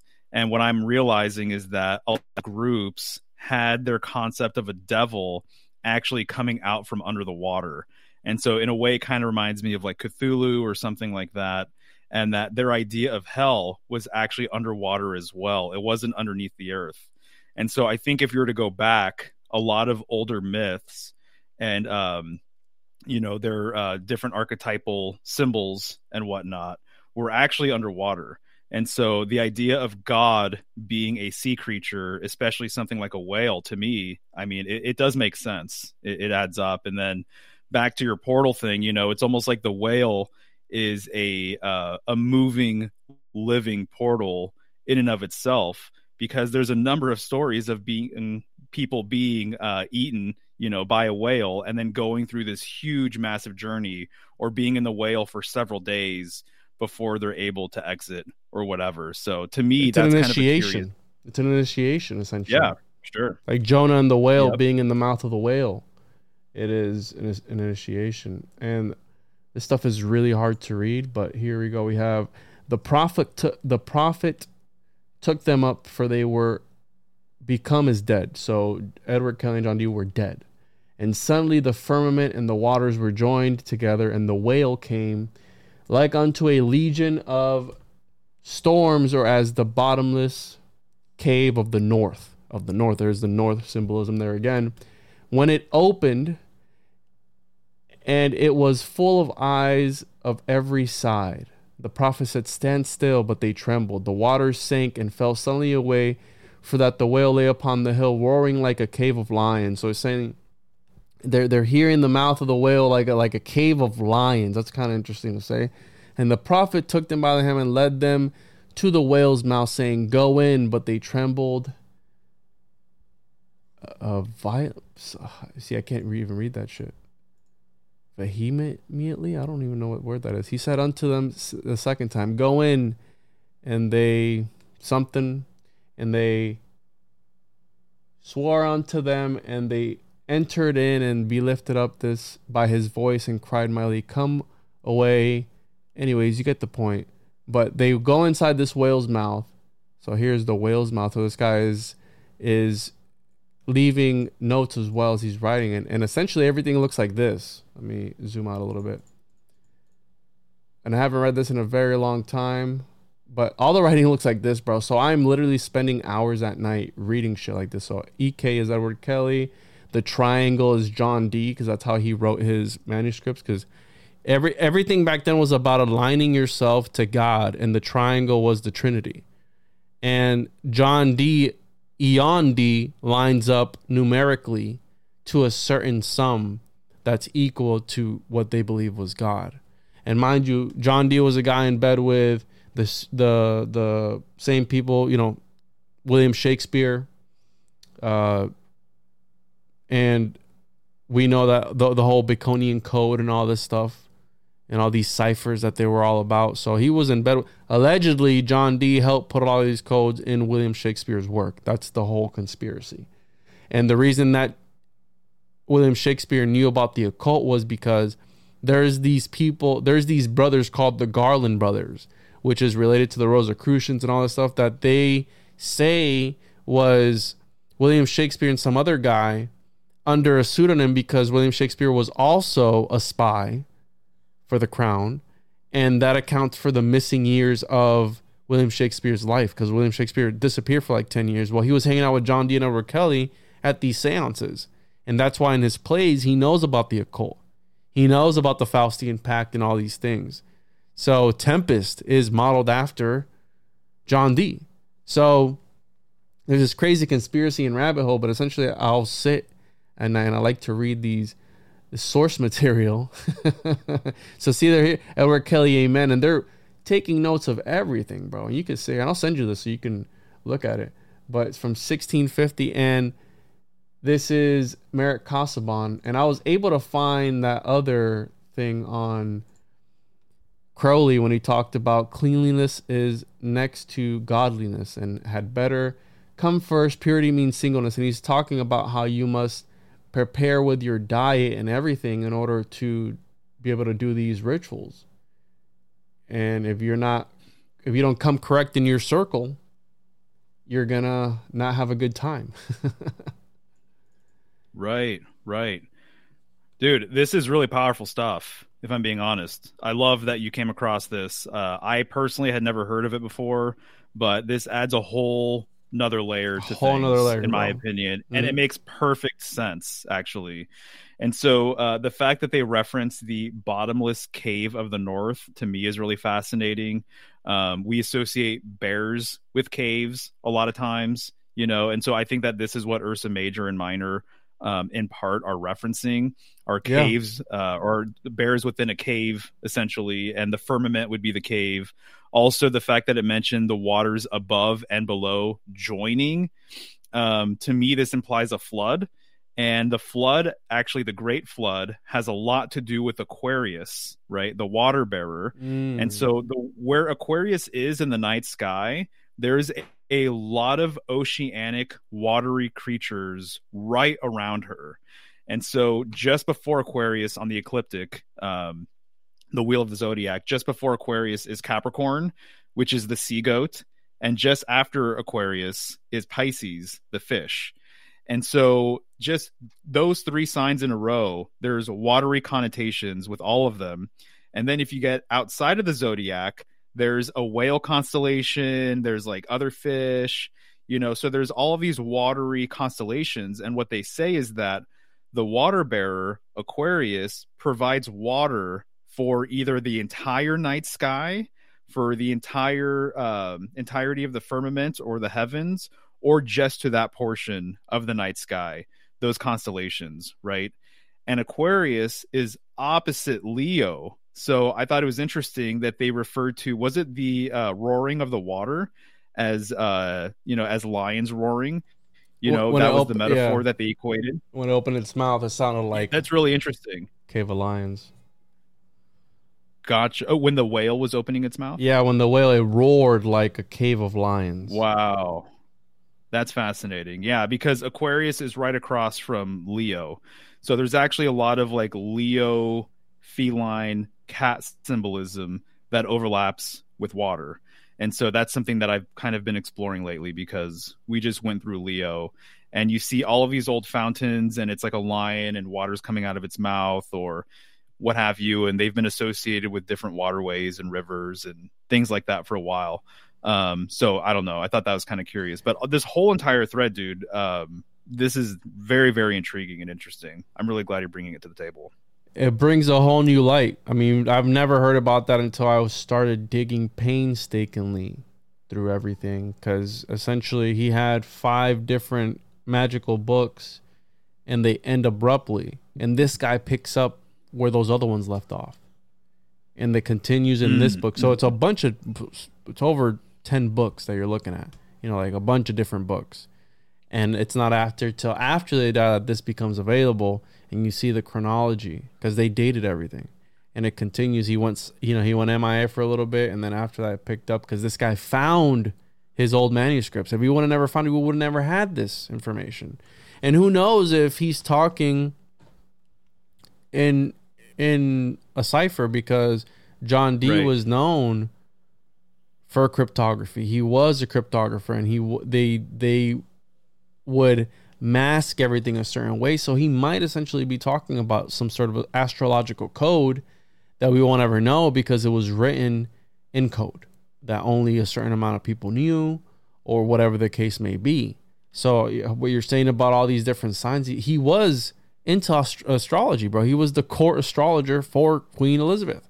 So he could have 100% been talking about some sort of astrological concept that I don't understand. So I'll send you that so you can dig into that and see what else you can find. But it's very interesting.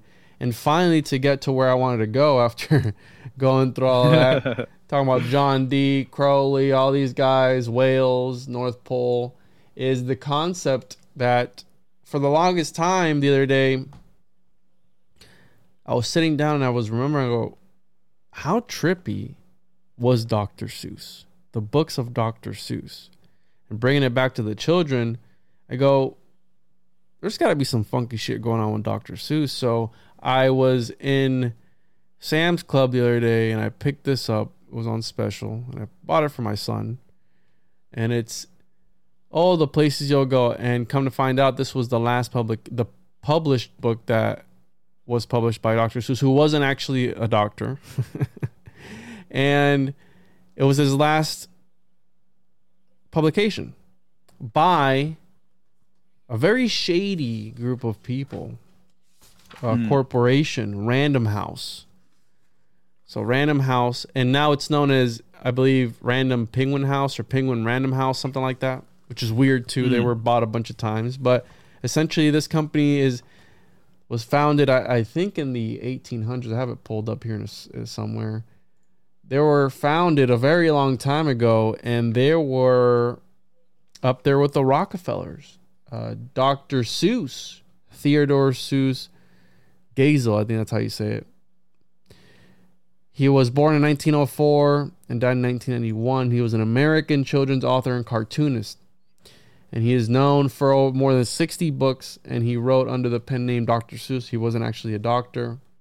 But he made a name for himself with Standard Oil. He was drawing advertisements for them, Standard Oil, which is Rockefeller. He was doing literally the same.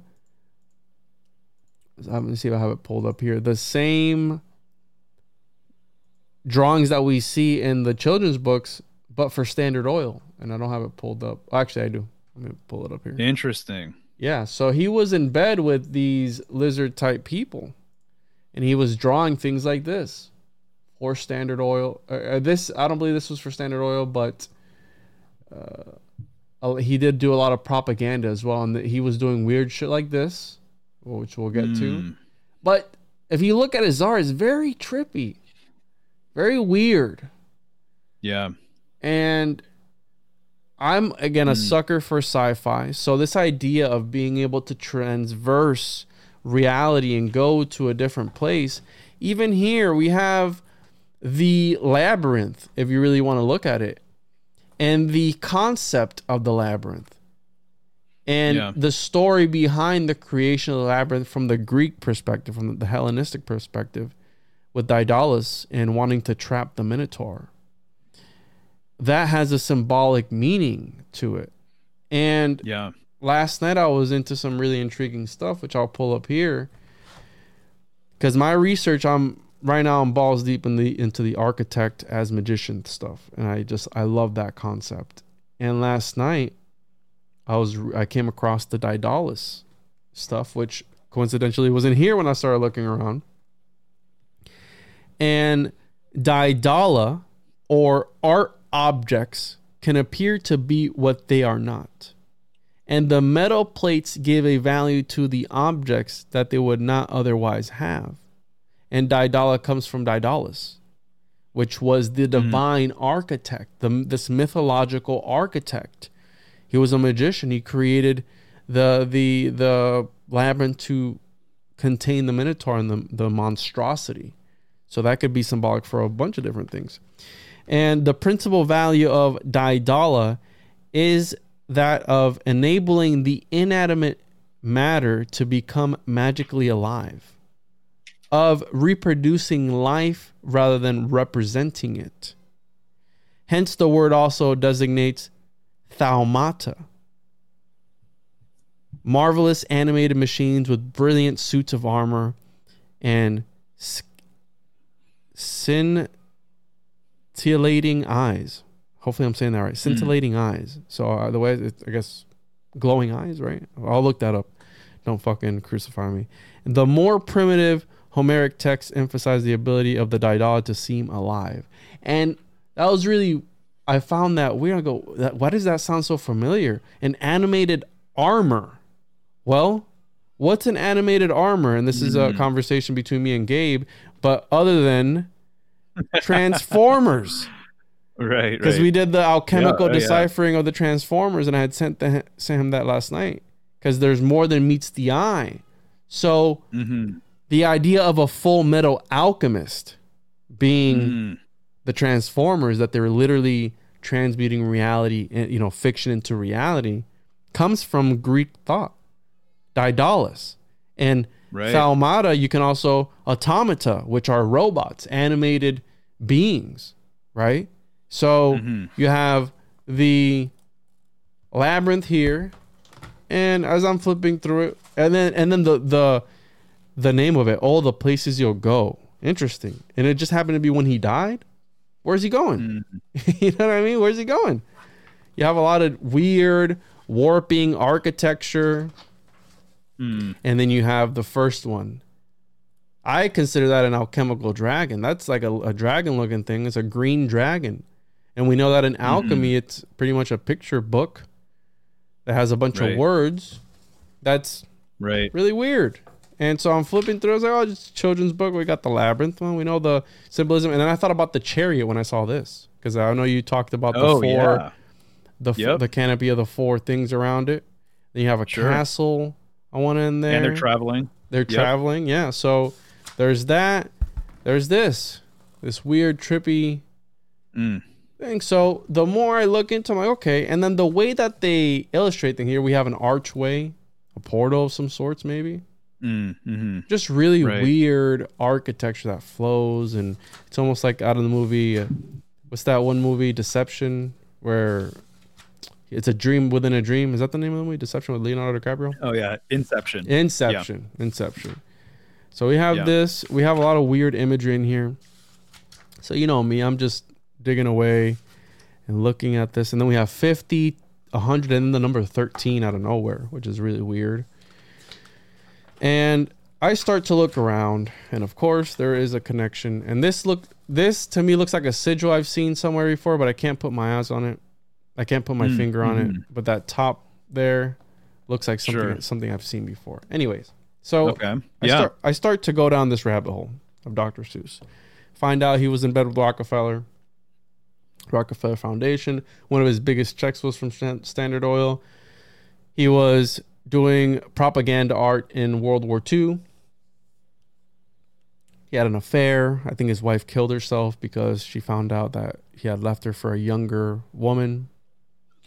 Okay. We have the Random House connection, which one of the biggest conglomerates ever. The family ranks 147 in the top 200 richest families ever, and they're worth billions and billions of dollars. And they're German. And then I came across he had a dark collection that only came to light after he had died. And this is a self-portrait. This is how he saw himself, apparently. This is how Dr. Seuss saw himself, like this weird, creepy, magician-looking thing, chimera, I guess you could call it. And there was a lot of art that was released after he had died. This is part of his dark collection. Very weird stuff, very dark. It's you see the contrast of like the stuff that I showed you for the kids, and then this darker looking things that naked. I don't know what that's supposed to be. This thing. This was like an ethereal cat playing pool. You have 2, 6, and 9 in there. Then you have stairs, so it's very weird. And dark. Look at this. Self-portrait of the artist worrying about his next book. This is how he's painting himself. He's seeing himself as this morphed being, right? And as I look into it, the rhymes within the book, right? There's a certain like, I am Sam, and Sam I am. Well, that goes even into a deeper rabbit hole. Apparently, and this is from an article named A Qabalistic Interpretation of Dr. Seuss, Green Eggs and Ham, by Darren McGovern, Frater, Cat in Hat. Motherfucker. Cat in Hat. So, the most holy tree of the eggs and ham. And it was inspired by a conversation with excluded middle editor Greg Bishop about Aleister Crowley. And I looked him up, and apparently he had a radio show, or he has, and he's published a few books. I don't know if he's still around or not, but shout out to you, Greg. We're using this thing on your website. I found it very interesting. And it's linked to one of Crowley's books. I was like, what the fuck does Crowley have to do with nursery rhymes? Well, apparently Crowley wrote about nursery rhymes. And The Equinox, Book 4, Part 2, Chapter 7, an interlude is the name of it. And I started looking into this, and you see where my research leads me down these little corridors, and it just gets deeper and deeper and deeper. And Crowley wrote about nursery rhymes, how they each contain profound magical secrets which are open to everyone who has made a study of the correspondences of the Holy Kabbalah, with a Q, because you have to remember Kabbalah is CKQ. There's different interpretations of it.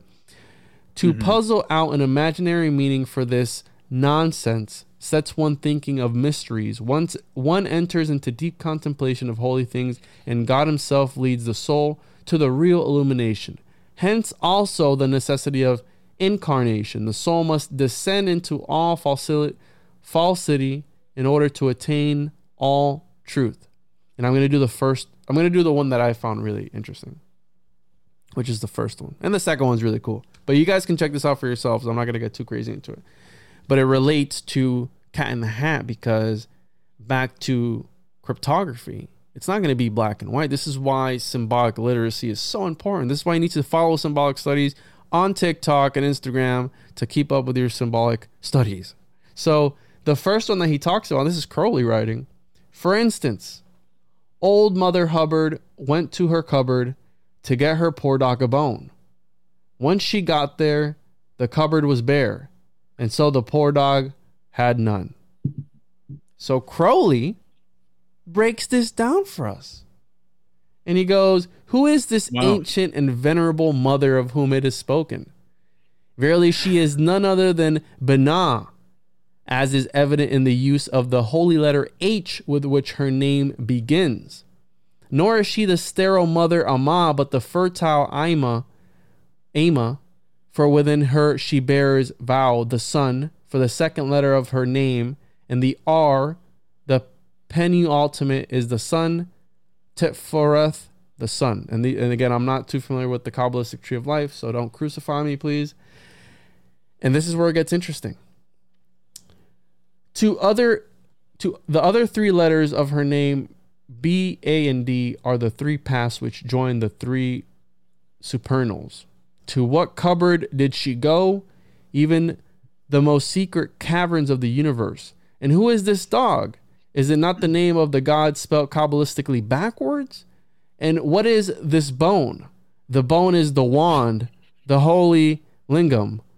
The complete interpretation of the rune is now open. The rhyme is the legend of the murder of Osiris by Typhon.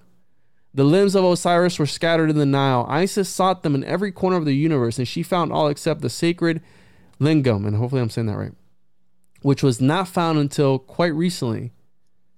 Let us take another. So he's talking about the the Osiris, the myth of his body being scattered everywhere. And there's also another one with Set, right, where his brother cuts his body up, scatters all the pieces, and all of them are found except the phallus. So that's the bone that she was trying to find for her dog. And these go on, bro. These go on. They go on. It talks about the Bodhisattvas and the Buddhas, and this goes on. So I encourage people to check. It's Crowley. Fuck him, but the dude's got a fucking point. He does. Yeah, absolutely. For sure. I'm not surprised, man. You know, with these stories, they appear to be very simple, but there's a lot going on. And so the Cat in the Hat was the first thing that you asked if I was interested in maybe decoding. And what I did was, my process was watching this read along on like 2x speed on YouTube. And I watched this thing, man, probably over the last like 2 months or 3 months, like 20 times or something like that. And I was surprised with every watch, I got new information, new details, new things to consider. And so there are many angles to approach that story, as seemingly simple as it is. So the fact that Crowley took that approach, you know, I'm not surprised at all. There's a lot to decode. Yeah, I have the Green Eggs and Ham decode, which I want to read, but these, I'm showing the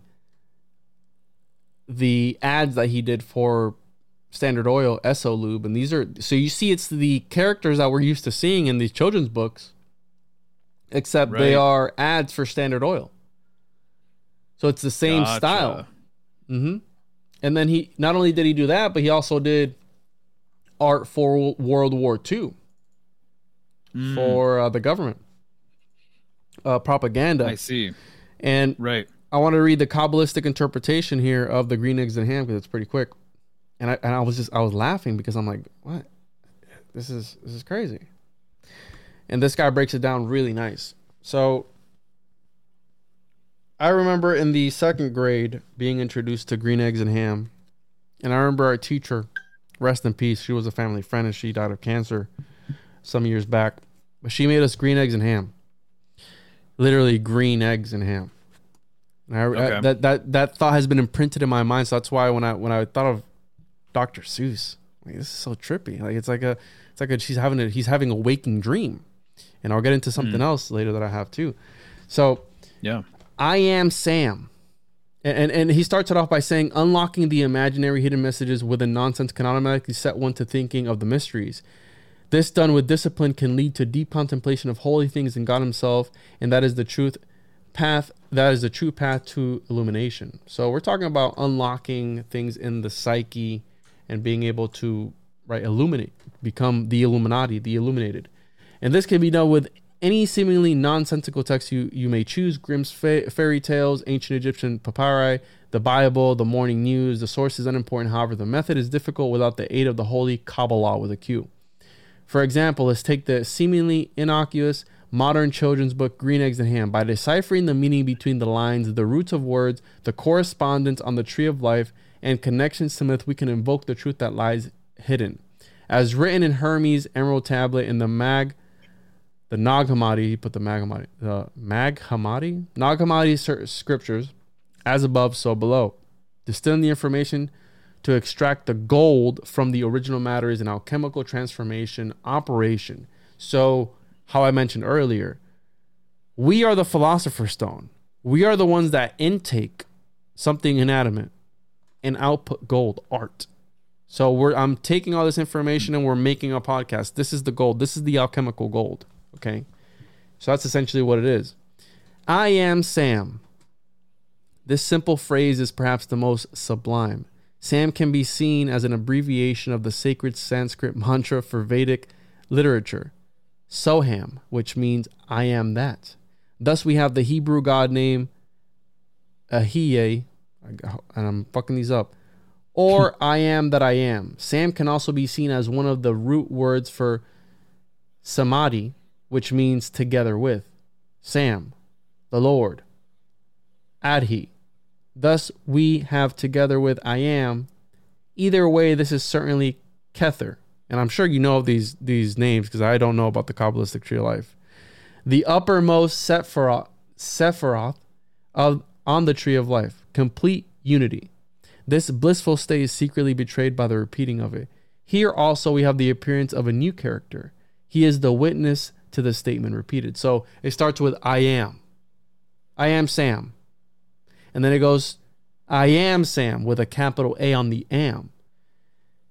Dualism has been evoked and heaven will never be the same. The negative veils of existence have been shattered.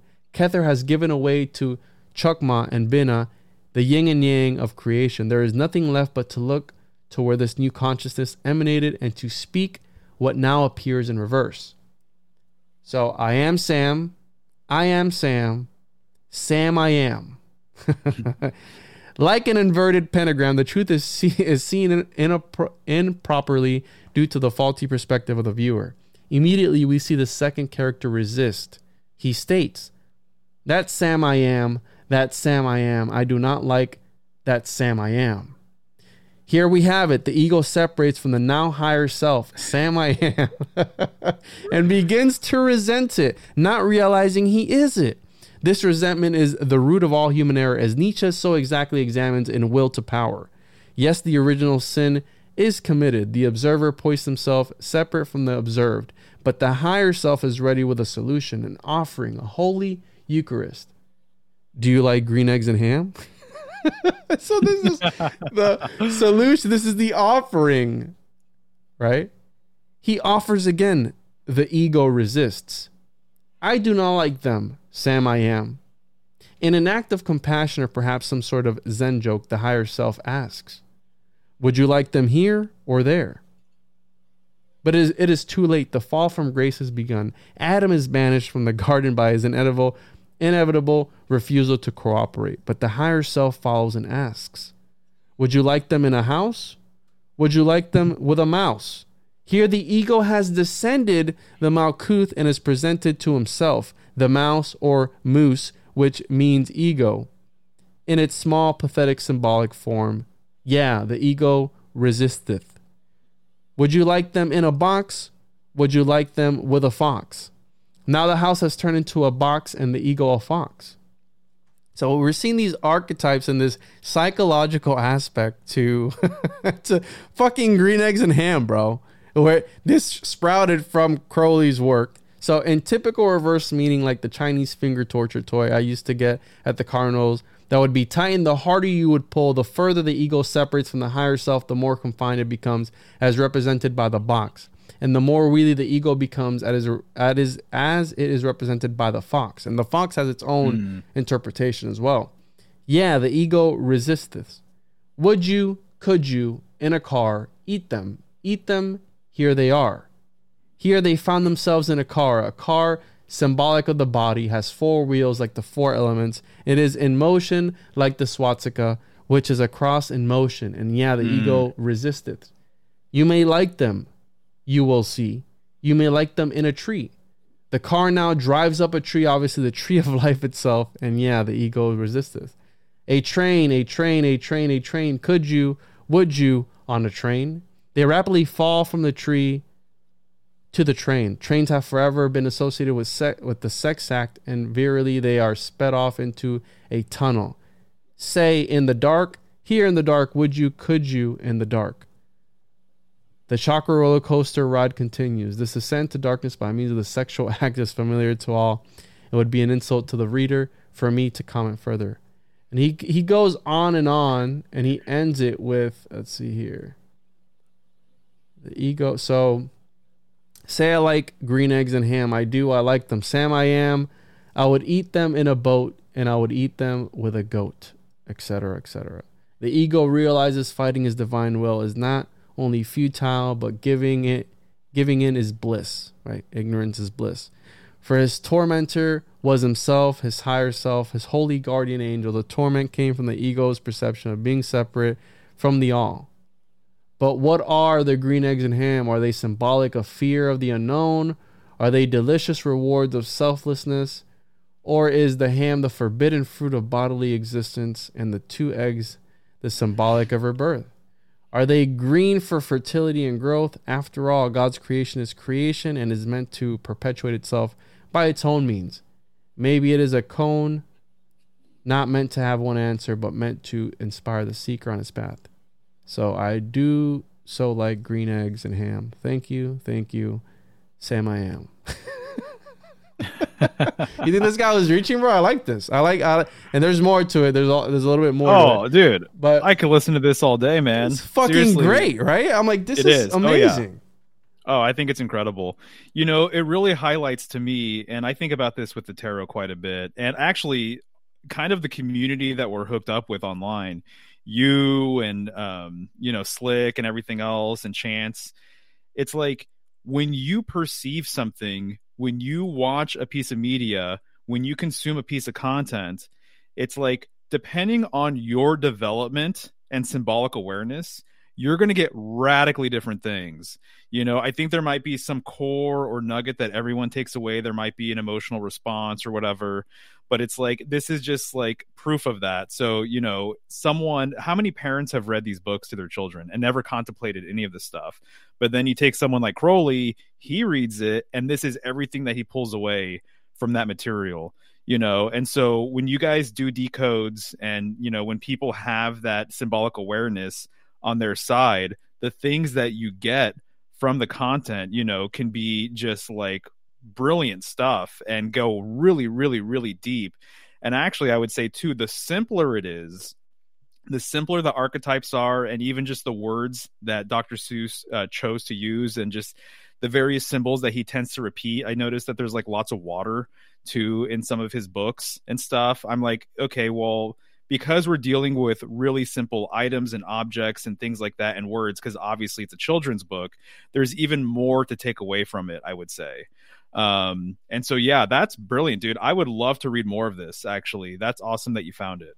Yeah, so, good work, man. I was surprised I found it too. I'll send you the post. And shout out to this guy, right? Frater Cat in Hat, because he's an OG for fucking coming up with this. And these are the things I like to really, play around with. And did you have any pictures of I have some pictures here as well of, I forgot to touch on one thing. So I've been playing around with the fact that, and I don't know how much longer you have. I got time, dude. All right, just making sure, because I know we were going to do an hour and a half, but obviously there's a lot to talk about. But this idea, worries. I don't know if you've heard of the mundus imaginalis. Have you heard about that? No. It's a concept that was come up with by, I forgot his name. Anyways, it was one of Carl Jung's associates. And it's this imaginary world between the real, reality and whatever this other side is, right? So I'm going to read here. I have to find the description of it. I'll look for it here in a second, but keep that in mind. Here we go. So Corbin coined the term mundus imaginalis, which is intended to encapsulate a world that is ontologically as real as the world of the senses and that of the intellect. So I've always talked about how everything is perception. Everything is the way you perceive things. And I think that our senses, that's the whole thing with Cartesian philosophy. I think, therefore I am, cogito ergo sum, where the only thing that he could trust was himself. So I think, therefore I am. I know I'm true. My senses can be deceived. But I think I like to take it a step further, and I like to believe that the people behind the scenes are able to literally warp our realities. And maybe this mundus imaginalis isn't a place that you could physically see or something, but what if whenever you go into a certain building, right? Let's put an example. Your soul or something, your essence is taken and transported to these certain places. Or maybe you are even able to go there with your own senses, because that's what meditation is, that's what yoga is, that's what maybe DMT is, where you're able to see through the other side of the firmament. And I think that with a combination of architecture, with media, with everything, with frequencies, with 5G, with all that shit, I think they're able to do that. And I think that's what the original cathedrals were about. It was a technology that they had access to, an alchemical technology. That's what Fulcanelli talks about, that these cathedrals are alchemical in nature. And they were used and this has been said, they were used as picture books, back again to the primitive thing, right? For children, picture books for the lower class. So how you're saying, taking these archetypes and shrinking them down to the simplest form has the most effectiveness at times. So I think that's what I interpret magic as, being able to think of things like this, where you're telling me that the imaginary world is just as true as the real world. Well, that's what Plato was talking about with the theory of forms. That's what all these philosophers talked about, right? This higher state. That's what Jesus Christ was preaching about, right? Maybe it wasn't about, when I was raised as Pentecostal Christian, it was, oh, you're going to have a mansion of gold. The streets are going to be gold. And I remember as a little kid, bro, asking my grandma, like, damn, I'm going to have a mansion that's fucking golden? Right. Yeah. Well, when you come to religion, that to some people is the real thing. That to people is the real world. They live their religion. They pray 8 times a day or whatever it is and face a certain direction. for X amount of time, and they do whatever they need to do because they believe that at one point in time, this imaginary world, they're going to be eventually able to transport themselves there. And I think Dr. Seuss was giving us a peek, all the places you'll go once you're able to learn to transverse reality or whatever the fuck it is. You know what I mean? That's why it's all, I think, again, a lot of it is psychological, but who knows? I love the idea of the hidden hyperspace kingdom where people are able to go there through magical practices or whatever it may be in this mundus imaginalis. And it's all about I'm going to bring up this other article that I have and read you where it was Edward Kelly and John Dee participating in something just like this. So it's almost like a group hallucination, if you will, where you're able to warp somebody else's reality as well. And we see this with identity politics, where people warp each other's perceptions of reality. It's like, how can you believe in that? Well, my neighbor believes it, or my wife believes it, and I believe it too. It's like, so you have no critical thinking of why you believe what you believe. Oh, my mom told me to do it, so I did it. Okay. So you see this rubbing off. It's a contagion. It's sympathetic magic. Yeah. Things that are in contact will continue to be, it's quantum entanglement. That's why I believe a lot of science is magic, that they can't put a name on it. Yeah. Oh yeah, for sure. What do you think? No, bro? I'm right there with you. Yeah. No, makes sense.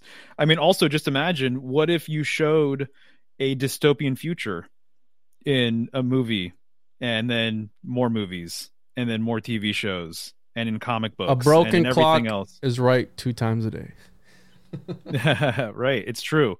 But if you keep on showing the dystopian future, if you keep on showing the world coming to an end, things like that, that is planting that seed, and so people are going to basically that they're going to have that seed grow within their minds and within their hearts, and so this is what propaganda is all about, is just kind of like creating these messages and allowing them to go viral and to spread, and you're basically creating reality that way. It's culture creation, and I think that being imaginative and being creative and being artistic.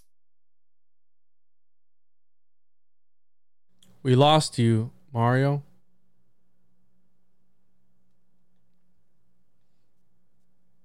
Well, you see, they don't want you spitting the truth, bro, but your audio just went away. It says you're muted. Oh, let me unmute your mic.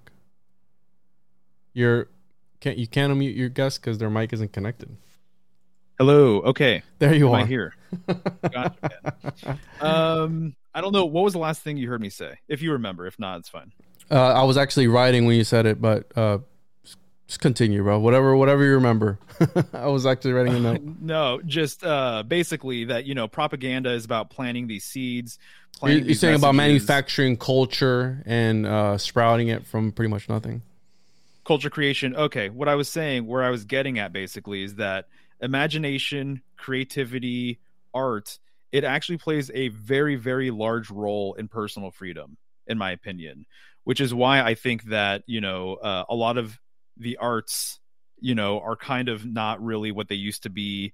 And I think that as we continue to just adopt technology and spend more time on our phones and computers and everything else, we are getting less and less creative, arguably, because so many things are automated for us and things like that. But I just really strongly believe, but I've been, an artistic guy my whole entire life, that if you want to navigate these waters and if you want to be a sovereign individual, whatever that might mean to you, I think it's going to take creativity, and I think it's going to take imagination. So if you can't imagine yourself being a sovereign person living freely, then how are you ever going to be that, essentially? So I think that there's a major suppression with individual creativity, which is why, too, we know that alphabet agencies, they love basically the art industry, because they can steer humanity in this direction or that direction. So if there is a platform that is artistic, you better believe that there's propaganda behind it. You know, you better believe that most of the artists that you're hearing about, or most of the films that come out, or most of the shows that come out, or most of the books that come out, it's all propaganda, you know? And so they know how the human mind works. Obviously, this is all ancient psychology. And so to me, when I think of an adult creating a children's story, or an adult creating a children's show, that is really, really suspect to me. You know, I just don't see why you would be an adult and care so much to educate someone else's child. You know, I could see if you're doing something for your own kid, or maybe your own family or something like that. But, you know, being a full-blown adult making shows for like 7-year-olds or something like that, there's just a lot of questionable stuff with all of that.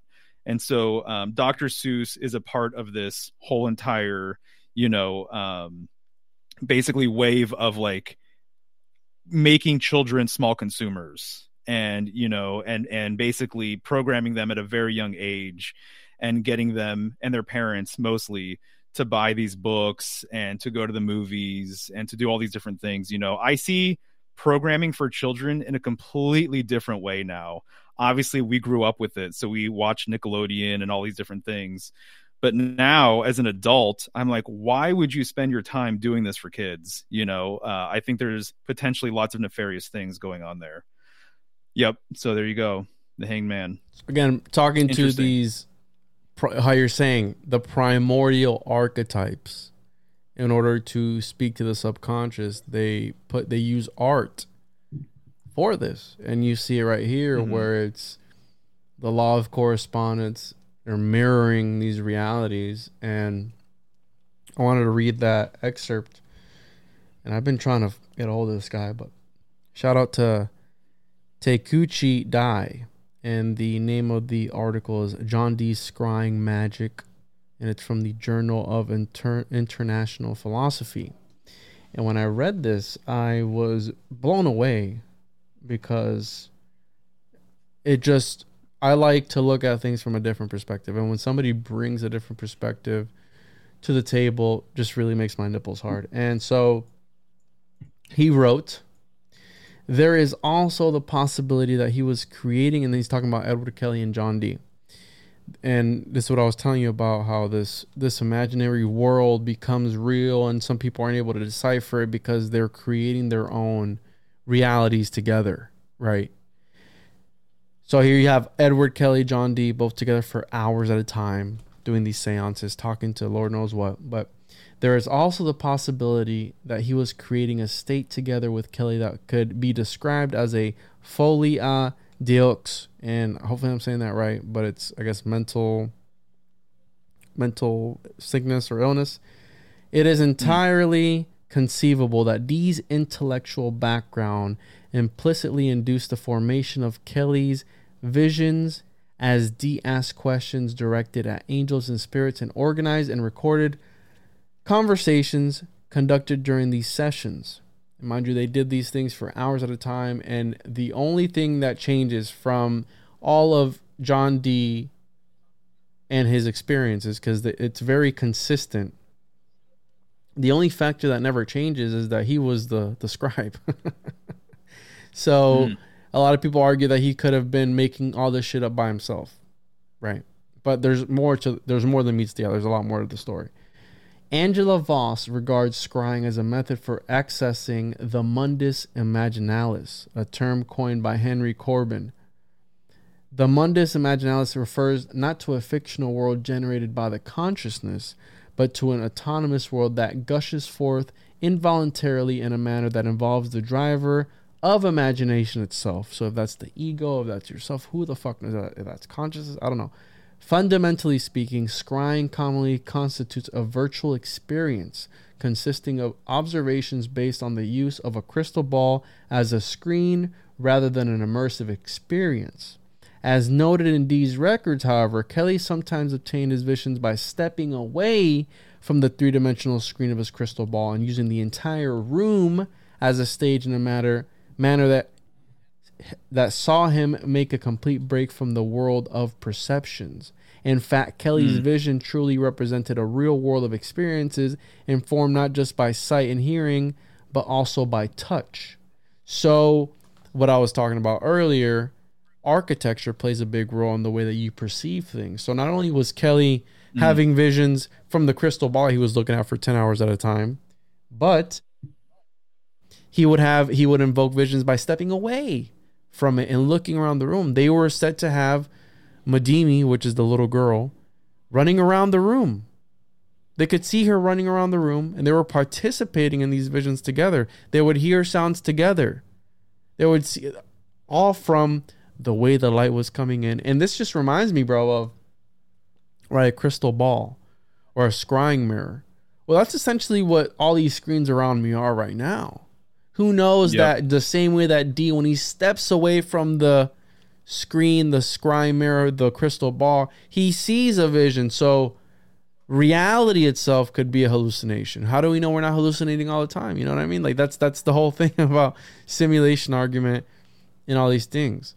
And can you believe we got here by talking about fucking Dr. Seuss? Yeah, I know. So exactly. That's very interesting because, again, that's this concept of being able to warp one's own reality. I think that's what was happening with this guy right here. He had this weird warped reality and then threw occultism into it because he was in bed with the lizards, right? Stuff like this or like this if you really want to reach, right? Right. And then the blue, how you're saying the water symbolism, a lot of blue. Yeah. That's similar to how the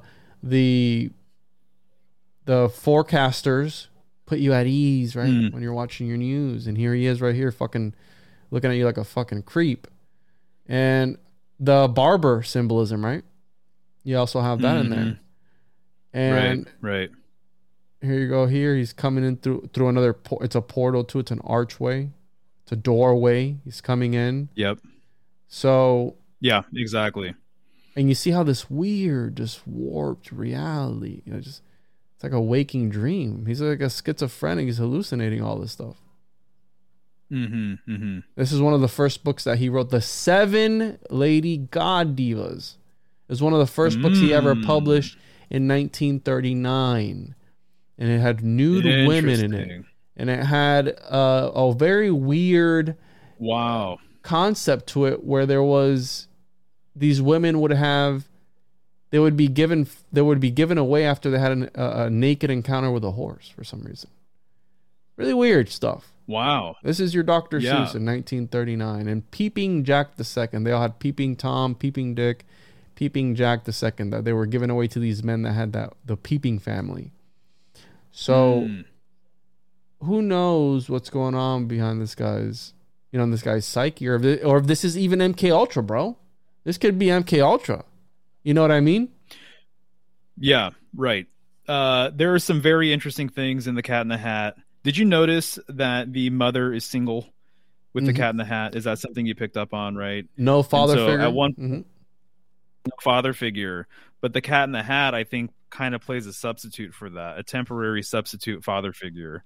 So there's actually a lot of family dynamics that come up in the Cat in the Hat that I was not expecting, and so at one point they show the mother's bedroom and she has a small bed just to herself, and one of the things actually knocks the kite on the headboard of the mother's bed, and so there's this thump and there's this sound that comes from right there. You go, right there.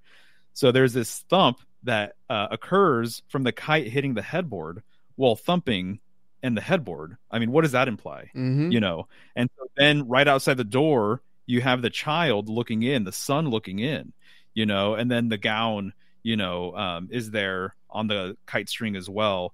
And so there's a lot of really interesting things that I think Disney kind of played with as well, right? It's always like it's the same people home. It's the same people, yeah. Right. Yeah. So it's a single parent home. So the fact that they deliberately made her single, and the fact that the cat in the hat who wears a tie and a hat comes in and he's a cat. So if we're going to relate this astrologically, symbolically, the cat would be Leo, which would be the sun, SONSUN. And so I just think it's really interesting that the kids are home alone, the mother is away, and then the cat in the hat enters the picture, and it's a rainy day. So I think the first line is, the sun did not shine, That's the first line in The Cat in the Hat. I think that's really interesting. The sun did not shine, but here comes this cat, this solar, archetypal symbol enters the picture, and then he brings all of this life and mayhem with him. Ultimately, though, I think the cat is a very mercurial character. And so I think there's lots of mercurial symbolism baked into what he represents. Tricks are brought up a number of times, good tricks, bad tricks. And I think of the magician card, I think of magic. And it's really interesting that the magician actually corresponds with Mercury.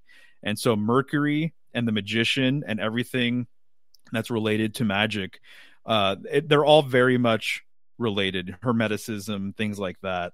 And so even I thought it was fascinating that there are some older tarot decks where the magician is essentially holding a box. And I was thinking about this the other day. I'm like, well, what does that represent? And I'm like, well, I kind of think of stage magic, and I think of the mystery of the box and what's contained within the box, And so Mercury is a really, really interesting character. Hermes is a really interesting character. All of the related deities, Thoth, etc. These figures are fascinating because they mean so many different things. They're so fluid that they're kind of hard to actually nail down and pin down in a lot of ways. But the box does have a historical connection with the magician. And so the fact that he brings in a box and it's this mystery, and then what comes out of it? Thing one, homunculi. Thing two. Exactly. You can look at them as homunculi. You could also look at them as the Gemini twins, either twins or siblings, which also is ruled by Mercury. So the mercurial energy that emanates from the cat is pretty much off the charts. So that's one of the big things that I wanted to talk about and bring up. I think it was LC King, who's been on Chance's show, Interverse, multiple times. He's a great dude. He's the first one who said this to me, but he said, and I believe it's true, he said this several months ago, that he's starting to think that most main characters in films and in a lot of different stories and books and whatnot are actually mercurial characters. And definitely, I would say most main characters in mainstream movies, especially fantastical, whimsical type movies, are mercurial characters. And so I think that is actually true. And so when I read The Cat in the Hat, I was like, well, it's also true here as well. So look at all the different things he does, all his different tricks, Also, the first trick is him balancing on that ball, right? And he has all of these objects. This looks very, very similar to the magician card in the Crowley deck, actually. And so he's balancing, and behind him is a pole, and he has all of the elements that are floating around him. And actually, this balancing thing, balancing on one foot, is symbolic of Mercury in a lot of different ways. And it's actually symbolic of the axis mundi. And so Mercury has been said to balance on the nimble post of heaven as it rotates. This is an older reference. And so when you see a ballerina spinning, on one foot, or you brought up the whirling dervishes and stuff, this is symbolic of the turning of heaven. But that balancing on one foot, is actually a very mercurial thing to do. And then obviously it backfired. So he fell, and then whatever. And so this whole entire book is really just a series of tricks. So I think, once again, of magic tricks. And then I also think about, the magician's hat, and pulling things from the hat and everything else.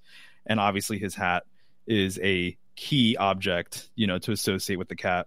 Mm-hmm. But yeah, so I mean, I think there's a lot of deep subliminals in here, and I think that this is actually a more refined story than what people would realize. And I think, once again, the Thing 1 and Thing 2 characters, Gemini symbolism to the max. I think it's fascinating that they fly kites indoor. This is an air symbol. And then I think it's interesting that they're caught with a net as well. It's almost like a butterfly net. Interesting, yeah. Like fairies. So there's all this, there's all this air symbolism that's connected to them, And you mentioned, real quick, balancing. And one of the things that I found really interesting about the show Survivor, I don't know if you've seen it, and I hadn't ever seen it. It's one of the longest running shows on TV. It's been a while.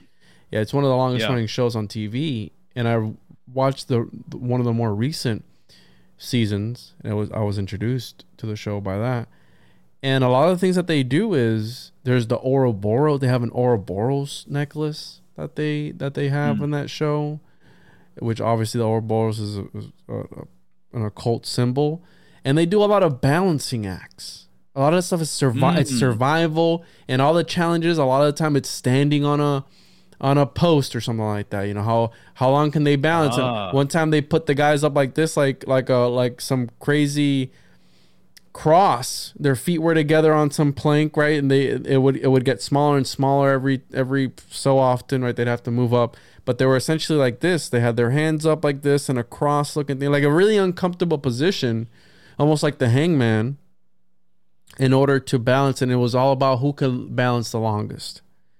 And I found that really interesting. Now you're mentioning this about the balance and the mercurial aspect of that. And it brings me back to the vision of Zosimos on Virtue, where it's this the transformation of oneself, right? He's throwing himself up, he's biting at himself, and he's eating himself. Again, representative of the Ouroboros, is the snake eating itself, or is it throwing itself back out into existence? You know, I've always wondered that. So again, very alchemical and very symbolic of, and that's why I have the Ouroboros. For those that, make sure to check out my website for the Occultist Monday zine monthly publication. That's why I have the Ouroboros on there. And I have I forgot what I put for this. Is another AR, but it's a portal, right? It's like you walk in and you ascend through the doorway, the portal way, whatever you want to call it. So I don't know, man. This has been really deep. We got really super deep on Cat in the Hat. Do you have anything else to add to all this? You know what? Let me just show you a couple of quick images. And if my internet connection is laggy or slow, we'll bail on that. But I think this will help flesh out a couple of the things that I mentioned. So let's see here. But yeah, you have I also interpreted the thing 1 thing 2 as the shadow of the kids, right? The shadow self. 100. Yeah, exactly. Because they're like actually the mischievous, magical aspect of the kids. Because if you look at them, they switch places on sometimes, but you know, it's this shadow self. There you go. Awesome, dude. I don't think there's any way to not have some loose ends here, because there's actually a lot to discuss. Like I said, there's a whole family dynamic going on there. I think there's like some deep subliminal psychological things for children maybe to pick up on, perhaps not in a good way. And so, yeah, there's a lot of loose ends here that we could tug at some point if you wanted to. But so when I saw the Cat in the Hat and he was balancing on the ball, this was the first thing that I thought of. So this is the Magician card by Crowley. And so here you can see that he's balancing on one foot essentially. And you would never think that one-leggedness or balancing on a foot would mean that much. But based on my research and what I've read, a lot of it actually has to do with the axis mundi. And so you can see right behind the Magician, this vertical pole. And so this pole is symbolic of the pole that we were talking about earlier. You know, this is symbolic of the world tree or world column. Notice that the Magician is also number 1. So this is the same pole. So this is like very phallic in nature. But the way I look at it is this is the North Pole, and that the axis mundi is what Mercury uses to travel up and down between realms, because he is the psychopomp. And so you'll notice too that the Magician has these really over-exaggerated wings coming from its ankles, right? And so this is a mercurial sort of thing, because again, he is the messenger. So he is balancing the elements around him, and he is in a state of balance. And then here you can obviously see the Cat in the Hat balancing on this ball. And so again, equating the cat to being a mercurial character, here you can see literally the symbol for Mercury right here on the Magician card. He's also a man of many talents, or a cat of many talents, right? Because he does all these things. He balancing acts. He brings forward homunculi. He does all these things. He entertains the kids, which is kind of weird too. Because it's like you're letting a stranger in your house, and then if you see the portrait of Dr. Seuss, the way he sees himself, kind of like the Cat in the Hat. So it's are you letting this this weird chimera inside of your house?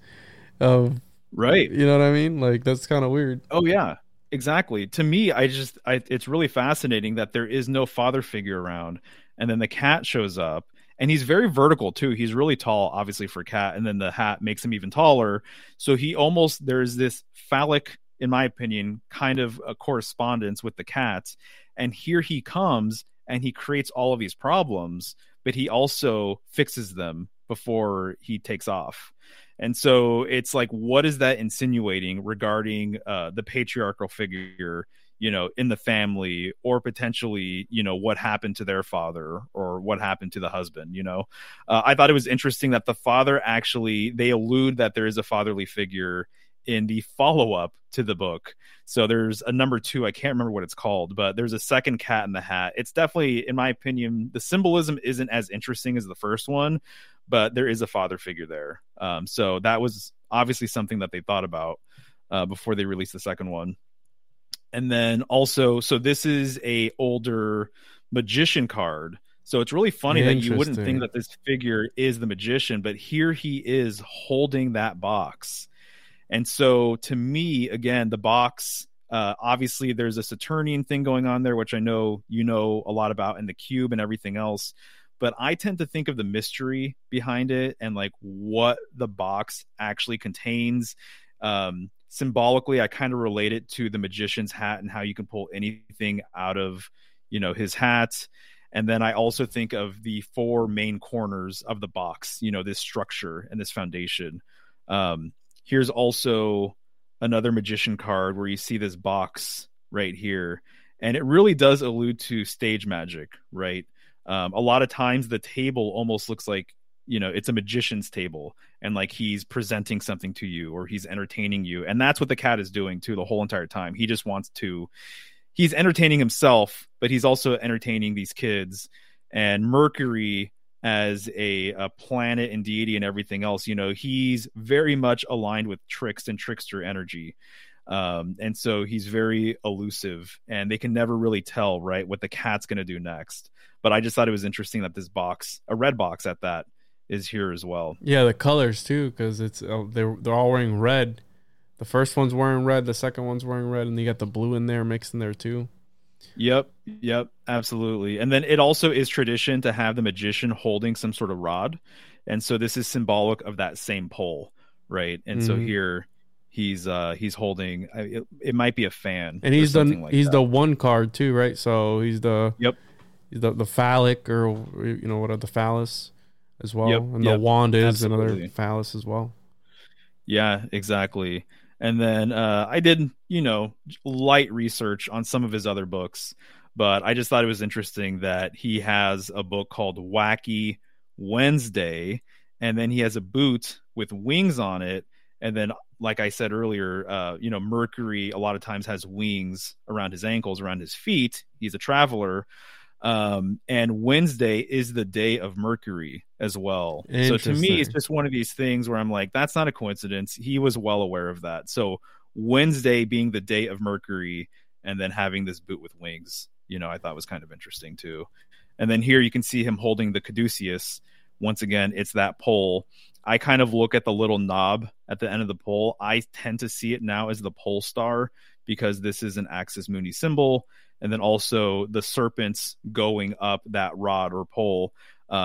It's kind of symbolic of traveling up and down the world tree, or up and down the world column. And there was another article that I ran across where they linked the Lorax to the caduceus. They have they break it down, and they're able to extract the RX of the Lorax into RX, the caduceus, the medicine prescription. So you have, again, that weird connection there. And I'm sure if we were to look, I didn't look either a lot, but I'm sure if we were to look and try and find and see the law of correspondence and the mirroring of the tarot with the symbolism within the Dr. Seuss art, I'm sure we'd find hundreds of references. You know, I would think so. Yeah. It's and very then obviously reminiscent. the RX, right? Prescription, medical industry, Caduceus with medical symbolism, and then Dr. Seuss as well. And he wasn't even a real doctor. And he wasn't even a real doctor. Yeah. Oh shit, Mario. Do you have any? I had so much fun today, and this is why we're here almost 2.5 hours later, because there's just so much to talk about. And I could go on for hours. We're going to save for the next one. I'll think of something for us to do. And this was a fucking banger of an episode. Is there anything else you wanted to add? Anything you wanted to plug, let the people know about?